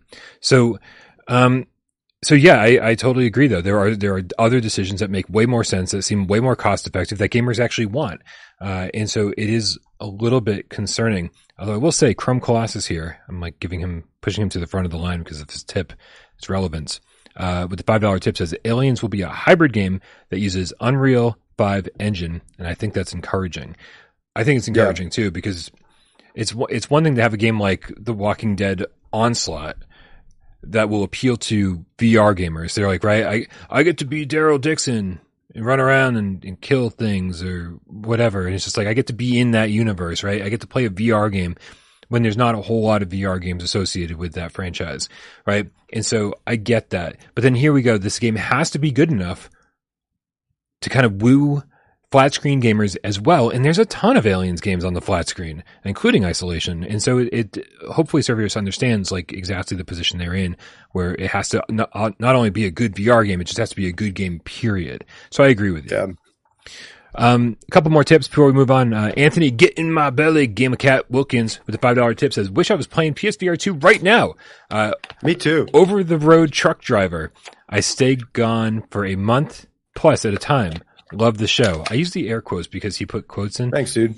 Yeah, man. That's a long time to be gone. I don't like leaving my apartment for more than 5 minutes. So my heart goes out to you, dude. I'm glad you're watching. Loopy the Underground Game Cat with the €2 says, have you mentioned Cosmo Dread yet? No, but Cosmo Dread also officially coming to PSVR 2 from White Door Studios, the Dread Halls. I try not to. Okay. That's all we're going to make you do on Saturday Night live streams now. Is just play Cosmo Dread. And well, until they get Dread Halls over, obviously. So what else on this list excites you, AJ? What? So I know, so I was talking about, you know, games with certain reputations or developers with certain reputations. We got to be careful, about getting too excited about things. I'll tell you one thing that I will, if I'm wrong, I'm wrong. But until then, I'm 100% excited about, and that is Behemoth by Skydance Interactive. I mean, like I said, Skydance have proven over and over that they're just in a league of their own when it comes to developing fun games and like amazing mechanics and stuff. And this game is like basically everything that I love, which is like just sounds like a brutal, difficult, dark and medieval just hell that like I just cannot wait to play. And it's made by them. It's like basically the equivalent of Skydance Interactive making a Souls Colossus Skyrim. And I'm just like, man, that's going to be amazing. Boy, those are some big shoes to fill for a studio that hasn't even shown us a single screenshot or any gameplay. We are really, really hopeful that this cinematic trailer or teaser is indicative of what the final gameplay will be like. But I agree with you, man. Like, to a certain degree, like, you know, we've become wary of Servios for good reason. We've become wary of a bunch of developers for good reason. But so far, we haven't really had a reason to be wary of Skydance. They've done nothing but produce fantastic games. And so if we're going to be wary of studios for a certain reason because of their track record, then we should also be excited for certain studios because of their track record. And I think that's exactly what this trailer for Behemoth does. Gives us an idea of what we'll be playing. And dude, if it's anything like the Shadow of the Colossus, which is one of my favorite games on PlayStation 2 and then again on PlayStation 4, this is everything I wanted in VR, right? I wanted to be climbing up tall necks. I wanted to be climbing up colossi. I wanted to be like there's all these things I've wanted to do in VR since the inception of VR. And I'm wondering if Skydance is going to be the studio to finally bring that shit to my little fingertips and let me finally do it. Yeah, man. I have a lot of faith in the studio, and like twice now, they have completely blown my mind. They've delivered a top 3 game on both PSVR1 and PSVR2. And then, like I said, the setting and everything, the theme of the game. But that's not just it, Brian. Mm-hmm. There's a couple more for sure. Now, when it comes to smaller games or potentially smaller studios and stuff, there's also a lot of gems there. And one game I'm really excited about is Hell Sweeper. Because yeah, man, I mean, Devil May Cry is like one of my favorite IPs and games of all time, series. And this game, Hell Sweeper comes to us via the developers of Sirento. And that was the closest thing gameplay wise I felt to Devil May Cry in VR. I mean, jumping up, doing backflips and stuff. The gameplay was just incredible. And this is, of course, the sequel that looks even better. Yeah. This is whenever somebody goes, oh, you can't do the things. Like when we had this conversation about Tim Sweeney recently, the CEO of Epic Games, saying there's just no way to do Fortnite in VR because of how crazy the movement mechanics are. Immediate response was, have you played Sirento? Right? Sirento lets you do way crazier things than Fortnite ever has. You get to jump and double jump and wall run and do backflips and side flips. And I mean, it's insane. Like it gives you more freedom of motion and more freedom of aerial combat tricks than almost any game I've ever played, including flat screen games. Right? I think you have even more control over your crazy movement than even a Devil May Cry game. And it's just fun to string all those things together. And for people who can handle it in VR, being upside down in slow motion and firing your guns and then throwing your guns down and then grabbing your sword and coming down and slashing your enemy, like all in one big foul swoop, makes you feel so fucking badass that like I can only imagine. And we were doing that with the Move controllers, AJ. With the move, I was doing a backflip and I was shooting heads off with a bow and arrow upside down, mid backflip in slow motion. Freaking awesome, man. I hope they really take their time and polish this up. I don't want to see another blurry mess or something where it's like, this could have been so good. It's like, no, please take your time and make this extremely polished. Even if it's limited to just like arena combat stuff, like I will love this so much. Yeah. How about you, Brian? I'm going to take a complete left turn right here and talk about a game that you don't expect me to talk about, but I'm so happy because you talked about blurry graphics and I'm like, we need to rectify the situation that happened on PSVR1 with Abduction, dude. So Firmament. Like there's something special about the games that Cyan Worlds makes, right? For anyone who grew up in the same time period that I did, Myst was one of those games that was just transcendent, right? It brought us from 3.5-inch floppy disks with like some kind of cruddy graphics to the CD-ROM multimedia generation, right? Where it's like let's see what CD-ROMs are capable of, and Myst did it in such an interesting way, incorporating FMV and everything else into it, and the puzzles are so crazy that you really did feel like you were a genius for solving them. And for me, it was the last of the generation of games where like you would talk about it with your friends in the schoolyard or anywhere else and being like, oh, did you discover this? Do you know how to finish this? Blah, blah, blah, blah. The whole thing. It was the last of that for me, right? Because I was, too old to be on a schoolyard at that point. Probably, which is, yeah. It's like, it depends on your age, right? And it's also the beginning of the internet age where you start looking instead of being on the playground with your friends, you start looking things up online and finding out solutions that way, and getting help from other people online that way. So there's something special about these games, and Abduction was just done so poorly. I don't know how much of that was PSVR1, how much of that was the OG PS4, how much of that was just Cyan World's dedication to the project. But what it comes down to is we finally have another chance here to get a proper Cyan Worlds game in VR, running full resolution. I guarantee it's going to look just as amazing as the high-end PC VR versions. This is something I'm really excited about. Like, I just want something that's chill, and I take my time and I walk around and figure shit out. And like, not a lot of VR games let you do that. Most of it's high action, shoot everything in sight. This is something different, and I'm excited for it. Yeah, man. Definitely a big deal to a lot of people. Maybe not one of the flashiest games that like people that are not interested in VR are going to know anything about or whatever, but definitely, could be really, really cool, especially for, like you said, those of us who grew up playing Myst or Ribbon or, any of the Cyan Worlds titles. Puzzles. The original game that made me hate puzzles. The OG. Dude, I hate to gloss over like a lot of these. Like, we could spend all day talking about some of these and just how amazing they are. Obviously it sounds like Firewall Ultra might be right around the corner. And, as much as I love Pavlov, says inside me, like, this could potentially be like much, much better. Mm-hmm. And that's saying a lot because Pavlov is freaking amazing.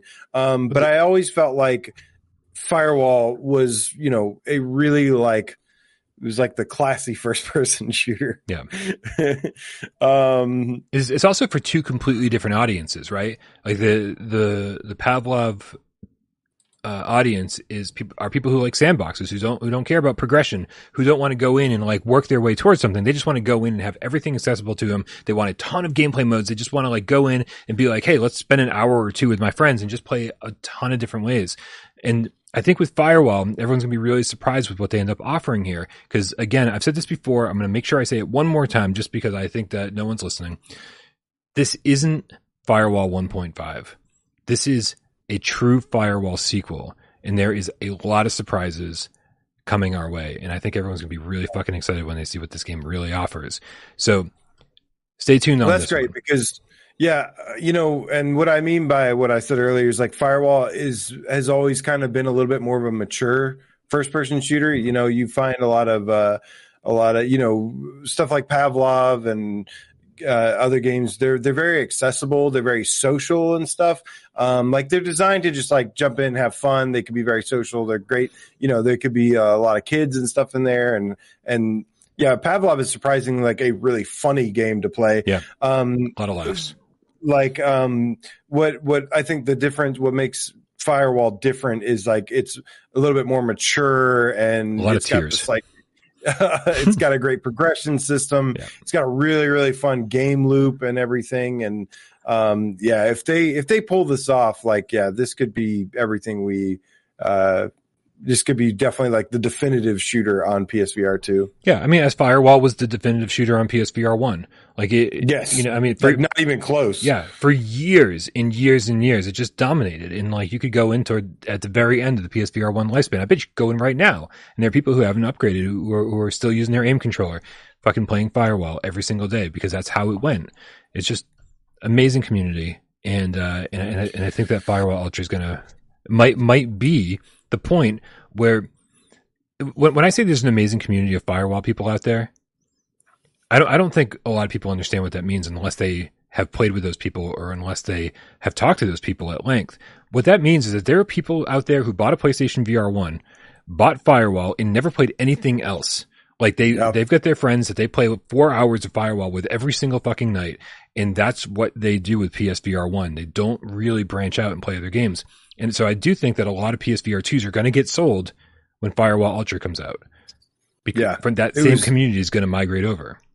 One of the few, I said this before, but like, one of the few games where it's like it didn't have, it wasn't attached to a popular franchise or IP, but it still was like a headset seller and would keep people, like you said, consistently playing. And that's what made it very, very special. I even could always argue it being like considered the best game on PlayStation VR2.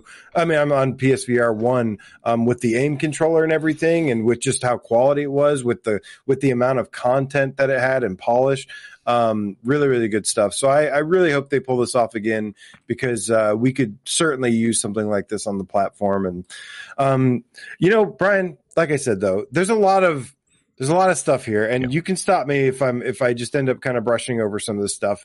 I mean, Ghostbusters looks like it has a lot of potential. It's made by End Dreams, which is what I am kind of more excited about than what I've seen from it so far. It's a reason to be excited, for sure. They're also making Synapse, which looks really, really cool. Mm-hmm.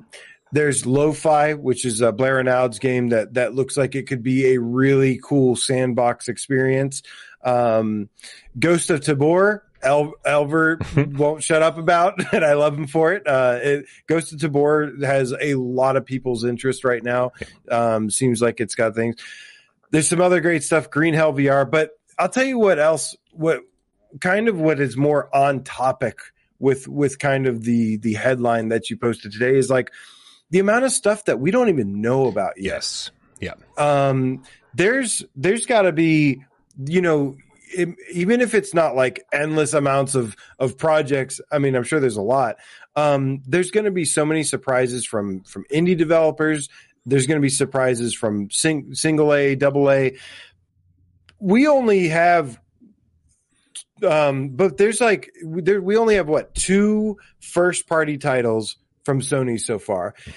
They obviously typically release like just a handful a year at best, especially starting out in the first few years. Like we'll get like 1 or 2 a year, and then like as it goes on and on, we'll get like 2 to 3, 3 to 4, something.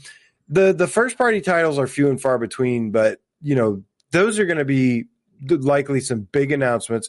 The AAA third party titles that are in development right now, I know of a couple, and there's definitely some big ones from some big studios in development right now. That'll be really interesting to see. But yeah, man, there's lots of unknowns right now, and a lot of potential. And I think that's what is the most exciting for me, whether it's a big known IP or something that is just brand new from a random ass studio. Something everywhere here and there, or something here and there, is going to just blow us away, and I can't wait to see what it is. Yeah, agreed. I mean, we could go on forever about the third party potential, right? All the studios that Sony could be talking to, asking them, hey, we'll throw some money your way if you make this amazing game that you're working on, this AAA title, this single A title. If you make this game compatible with PlayStation VR2, we'll throw some money your way. We could talk about that stuff endlessly, right? And the potentials there are endless. The potential there is endless. And so, but the real mystery, I think, really is what's happening internally at Sony. They've got like 23 first party studios, and some of them, like Insomniac, like Naughty Dog, are so big that they're currently working on multiple projects at the same time. And it would be ridiculous not to think that there were a couple exclusive VR titles that are just made for PSVR2. More than that, I would say more likely would be hybrid games. There's been rumors about a new Wipeout game that's going to be for PSVR2 and flat screen, a new Twisted Metal game that's going to be for PSVR2 and flat screen, a new horror game that I believe Firesprite's working on that would be flat screen and PSVR2.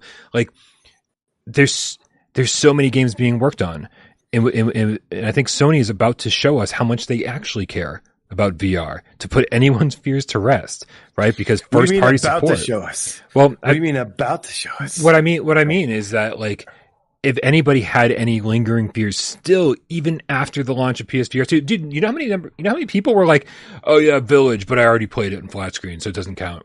Oh, Gran Turismo, but I already played it in flat screen, so it doesn't count. I was like, first of all, you're a fucking moron, because those games are so much better in VR, and also it counts for the rest of us who were patient patient, right? Yeah. And you hear a lot of the people now saying, some people played the flat version, played the VR version. They loved both and they were like really excited. And yeah, I mean, I've definitely had a few people be like, oh my God, like I should have waited. And I was like, I told you, we tried to tell you. I know we were over here in our little bubble and we weren't like, saying, wait for the VR version. But yeah, man, getting to experience these games for the first time in VR is incredible. Especially like a story-driven adventure like this. It's like you got to experience it for the first time in VR. Yeah. We get 2 tips, and then we're going to wrap this discussion up with we're going to take a little bit of a turn. More sirens at my end. Frost the Behemoth Cat, who coincidentally is one of our friends who's working on Behemoth. And try as I might, AJ.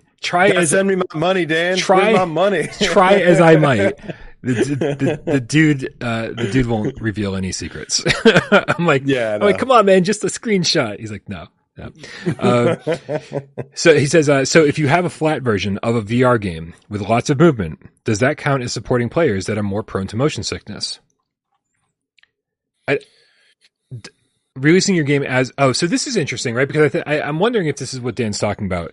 He's saying, if you're, because so frequently we talk about flat screen games that are also playable in VR, and I think what Dan's trying to allude to is the potential to have a VR game that's made for VR that's also playable on the flat screen.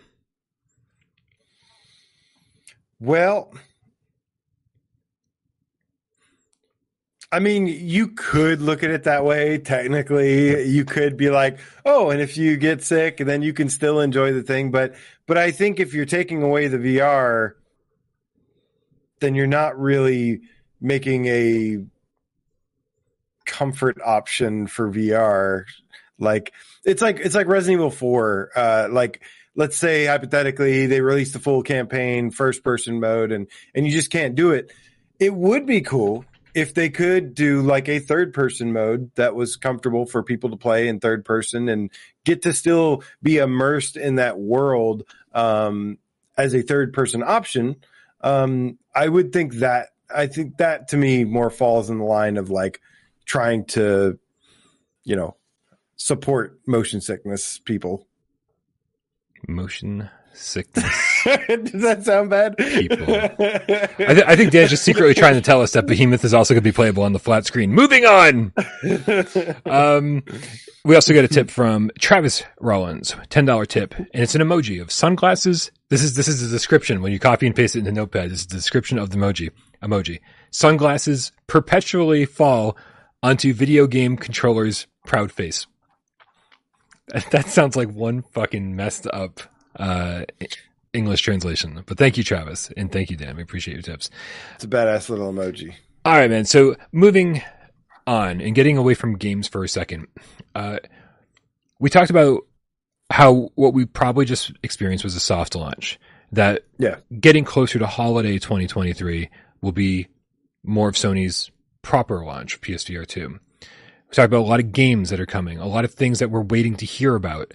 Now, the big question, I think, on most people's minds is when are we going to hear about these things, right? We've said the state of plays exist, a showcase, which we haven't seen in over a year and a half. We're going to be getting close to 2 years by the time we see one. That should exist. I mean, we can probably ignore blog posts because we always get those. But, and then there's like things like Summer Games Fest. Now that E3 is officially canceled, Summer Games Fest is probably where we'll see things, outside of an official Sony event. So if you were Sony, which we're all very thankful you're not. What are you though? I mean, are you really? I go back and forth. If I was, you'd have. Well, never mind. I don't want to. Yeah. I think you do. Let's just say you do wish I was Sony. Brian. I mean, you do. I was Sony. I feel like we'd get a lot cooler games and shit. we'd be hell broke, but hey, the gamers would be so happy. Like we would definitely have BioShock VR by now. You probably would have BioShock. You'd have so many other things too. But Sony would be bankrupt. But they would be bankrupt and in debt. So we're glad you're not running Sony. But so what do you see? We're in April, which means we're a good chunk of the way through the year already, man. We've gotten through a third of 2023 A third? January, February, March. No, there's 12 months in a year. A quarter of 2023 already. How much longer do we wait? Like, how, the buzz of PSVR2's awesome launch can only get us so far. Gran Turismo, yeah, amazing. Village, yeah, amazing. Call of the Mountain, depending on who you are. If you're not AJ, amazing. That only gets you so far. People need to know what's coming down and down the line, and that's really the focus of this entire episode. How long do they wait before telling us what the roadmap is like? Well, it's interesting because they haven't even, they did the announcement for Spider-Man 2, which is, I think, their next biggest game coming out. Mm-hmm. Obviously, Spider-Man 2 and Wolverine are two big ones. We know that there's like 25 games or something in development, and it seems like, I still feel like there's a little bit of breathing room because they just released PSVR 2. They just released, Resident Evil 4 just came out. You got to let these things breathe a little bit. But I do feel like it's maybe going to drag out for a little bit, and then we'll get some kind of new state of play thing, whatever. But you have to feel like, especially with the vanishing of E3, you have to feel like kind of everything's going to be the most excitement, the biggest announcements, everything is going to be happening around summertime is kind of how I'm feeling. Or they could try to get a little bit ahead of that and hit us with something before summer. But I don't know. I feel like the cards are really in their hands to do whatever they want. But I wouldn't be surprised if maybe one spring event and then one summer event at most. You said the vanishing of and I was like, he's going to say the vanishing of Ethan Carter. How does this play into anything? The vanishing of Ethan Carter. E3 Carter. Yeah. Yeah. I mean, I just don't think I'm worried about the reasons we haven't seen a Sony showcase. One might just be because they weren't ready to start showing things off. Right. They learned a long time ago not to show all your cards because otherwise you won't have anything to talk about for the next 3.5 years, which is a problem. But by the same token, I'm concerned that the reason that they haven't shown anything off is because of the Microsoft deal, right? Sony is like, what's the expression? Cutting off your leg to split your foot or something like that. Like I feel like, oh man, Julia says this to me all the time. Like break your nose to spite your face or something. Yeah, sure. That's probably what I'm thinking of. And it seems like that's what they're doing. Like they're downplaying their own company. They're downplaying their own games, and they're saying whatever needs to be said in order to make this Microsoft deal not go through. And I'm actually wondering if that's why the showcase isn't happening, right? Because they don't care how much damage they do to their own brand as long as long term they get what they want. And so they might have to suffer a little damage short term, by talking shit about their own studios and saying we can't survive without blah blah blah. We're going to be in last place without blah blah blah, and then not even doing a showcase in order to make it seem like they need Call of Duty and Activision and all this stuff on their side. And so I do think that could play a part in it, which means we might not see a showcase again from Sony this year. I don't know how long it's going to take for this whole thing to go through. Yeah, that would be really interesting if that has anything to do with it. That would suck, but that's how business is sometimes. Like, so I don't like it. I don't agree with it, but I understand why it would happen that way. But yeah, I don't know. At this point, it seems like it's definitely going through though. So it's like, well, all that for nothing. Yeah. It obviously didn't help, didn't really do anything to help their chances. But I don't think they damaged their reputation. I don't think they hurt themselves. PS5s are selling at an insanely rapid pace. And, they've obviously got tons of IP and stuff to work with in the future and develop. And, their reputation is fine. Their business is doing well. So we'll see. Yeah. Yeah. we don't need to get into a whole discussion about whether the deal should go through or whether it shouldn't go through or anything like that, because that's a discussion for a whole nother day. And I think we probably already had a bunch of them, to be honest with you. I feel like it's more so that, you know, we had a global pandemic that we went through and that delayed, you know, a lot of stuff. You know, and I feel like that's been the majority of the reason, with the waiting thing. But yeah, apparently it's confusion. I think Matthew Longo is confused about everything I've ever said in my entire life. He thinks that I don't understand the importance of Call of Duty.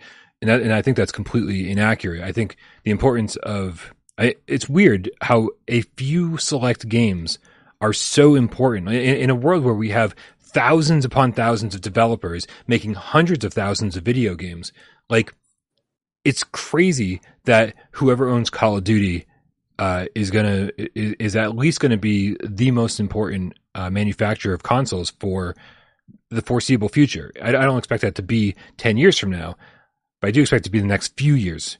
Same goes for Grand Theft Auto. When Grand Theft Auto 6 comes out, if it's not on a Sony platform or if it's not on an Xbox platform, that's going to make a huge difference in the console wars, right? Which is also why I think that Sony needs Call of Duty and Grand Theft Auto on PlayStation VR2, right? That's what we've been saying for a long time.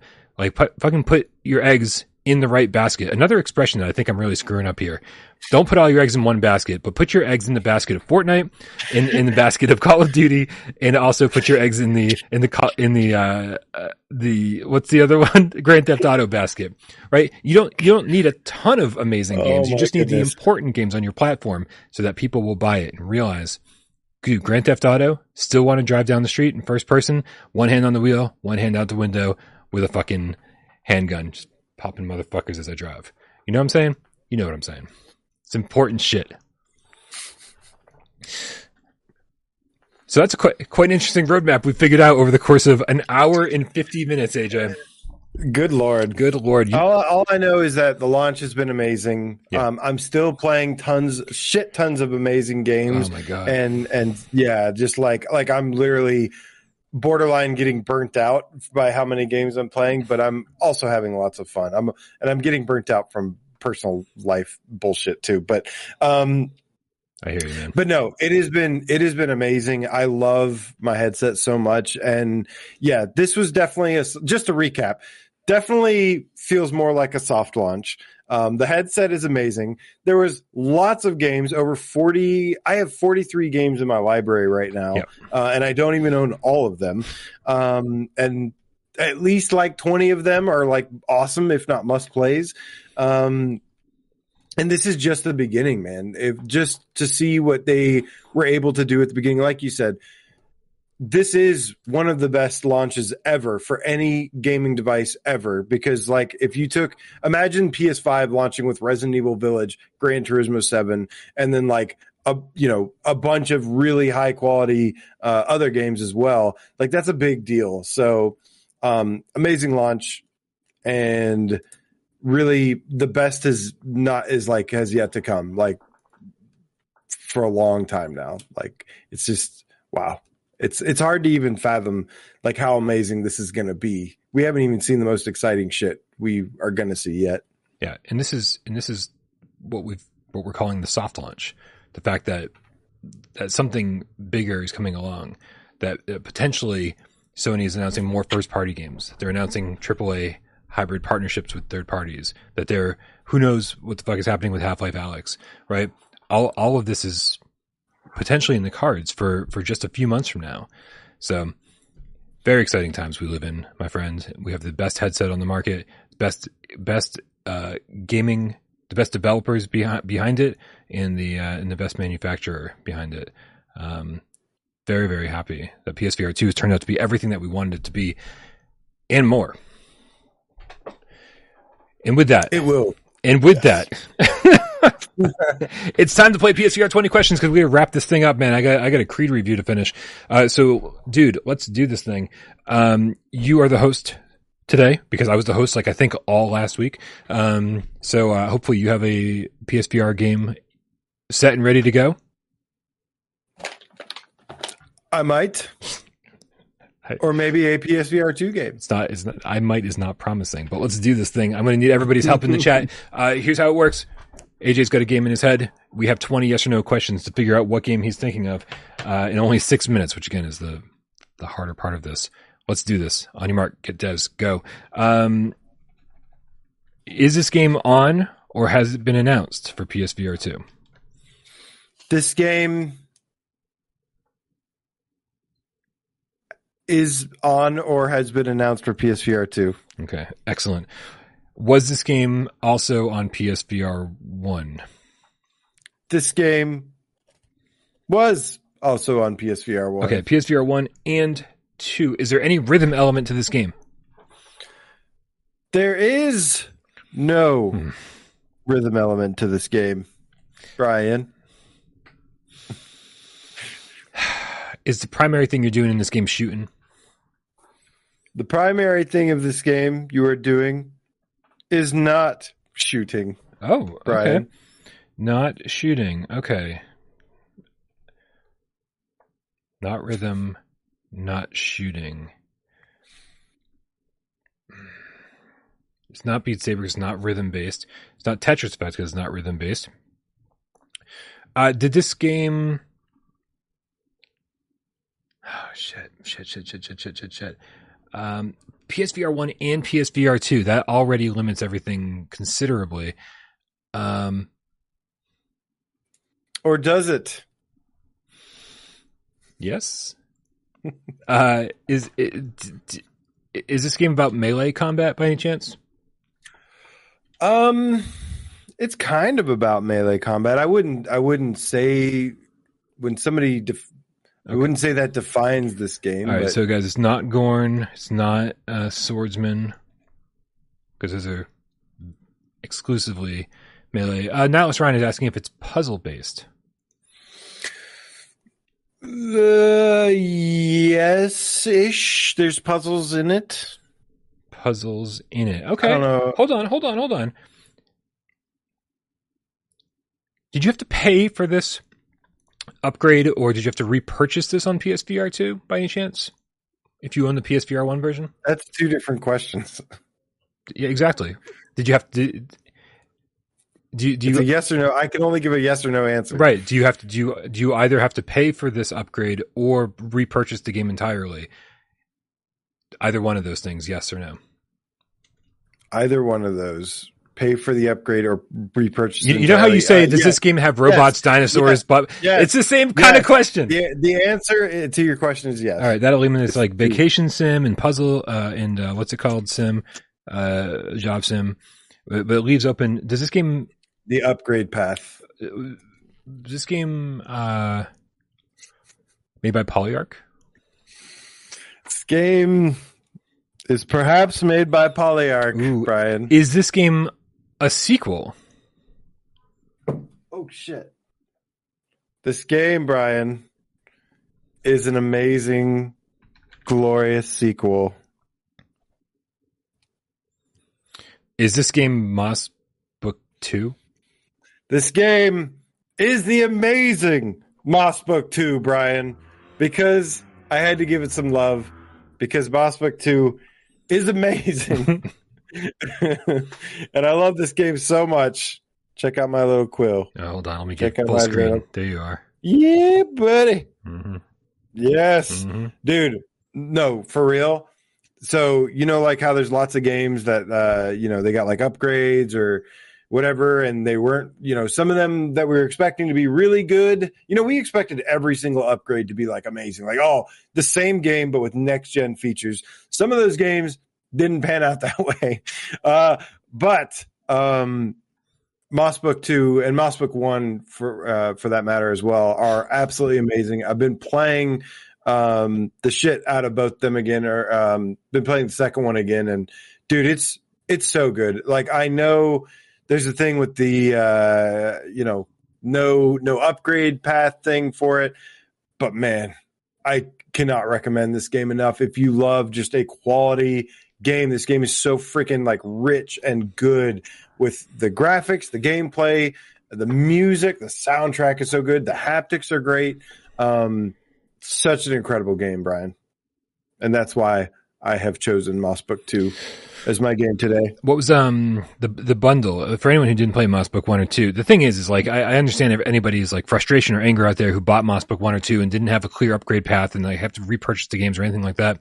But for anyone who didn't buy Moss Book 1 or 2 and this is their first time getting into VR or anything like that, the fact that they've got these two games bundled. This is just like the Skydance conversation we had about Saints and Sinners Chapter 1 and 2. Amazing value. The fact is if you haven't played these games before, getting them bundled together, what is it, for $50? Both games? 40. So 40 for you get both games for what they charge for Moss Book 2 at launch. So this is an amazing deal. I gotta be honest, have not had a chance to check these out. But I would like to do an episode soon where we go through all the PSVR1 games that got brought over to PSVR2, maybe rank them in terms of like which one's got the best upgrades. So I'm definitely going to be playing this soon in order to figure that out. Twitcher in the chat says, fuck Polyarch. It's like, what? Twitcher. It's like one dude in the back is just like, fuck Polyarch. I love it, man. Dude, no, they did an incredible job with this port. And like I said, yeah, it's like, it's just such a great feeling getting to play through it again. And it's the soundtrack and the new headphones. Like, I got the Pulse headphones now and the music is so good. Like, it's just so good, man. I love this game so much. You know how much I love this game. And I love it even more now on PSVR 2. I do, in fact, know how much you love this game because you've never shut up about it for years. But I thank you for being here, my friend, and thank you everybody who's been hanging out. Make sure you subscribe to AJ over at PSVR Underground. Click the link in the description below. Also join us over on Discord, where not only these conversations like this happen, but also GameCat meetups. Plenty of people getting together, playing things like Pavlov, playing things like the Sunday multiplayer games.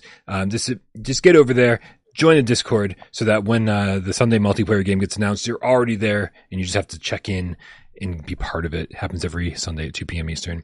But thank you everybody who helps this channel run. All my awesome co-hosts, the moderators out there who are kicking ass, taking names, Jay Meow who gets this thing up on podcast services of your choice. And thank you guys for listening to it. Can't imagine. Without the trailers, this must be boring. But also, Sci-Fi GameCat Henry, who puts timestamps into this after the fact. Everybody out there who supports the channel financially, whether that means being a member over here on YouTube, Patreon supporter over on patreon.com/withoutpearlgames, everyone who hangs out in the chat, who tips here, keeps the pizza coming, everyone who talks, helps during 20 questions, everybody who sits back and watches the show and doesn't say a goddamn word. We know you're out there, and we love you just as much. It's Monday, AJ. Can I cue the cat?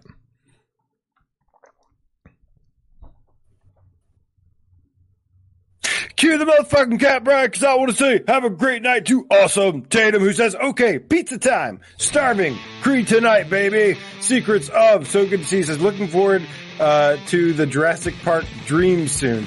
Ooh, I got some bad news about that, my friend. You must not have heard. Yeah, that got a cease and desist order.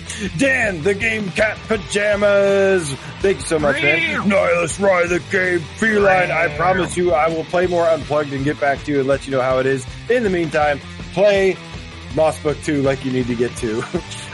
Mark Pringles Leaf, thank you so much, man. Legendary in the house tonight says Thumper on VR2 is fire. I agree, Legendary. It's so good. Go D, damn it, go D. Which is how I have to say it. Because later, Cat's going to be gone for surgery. Go D, damn it, go D.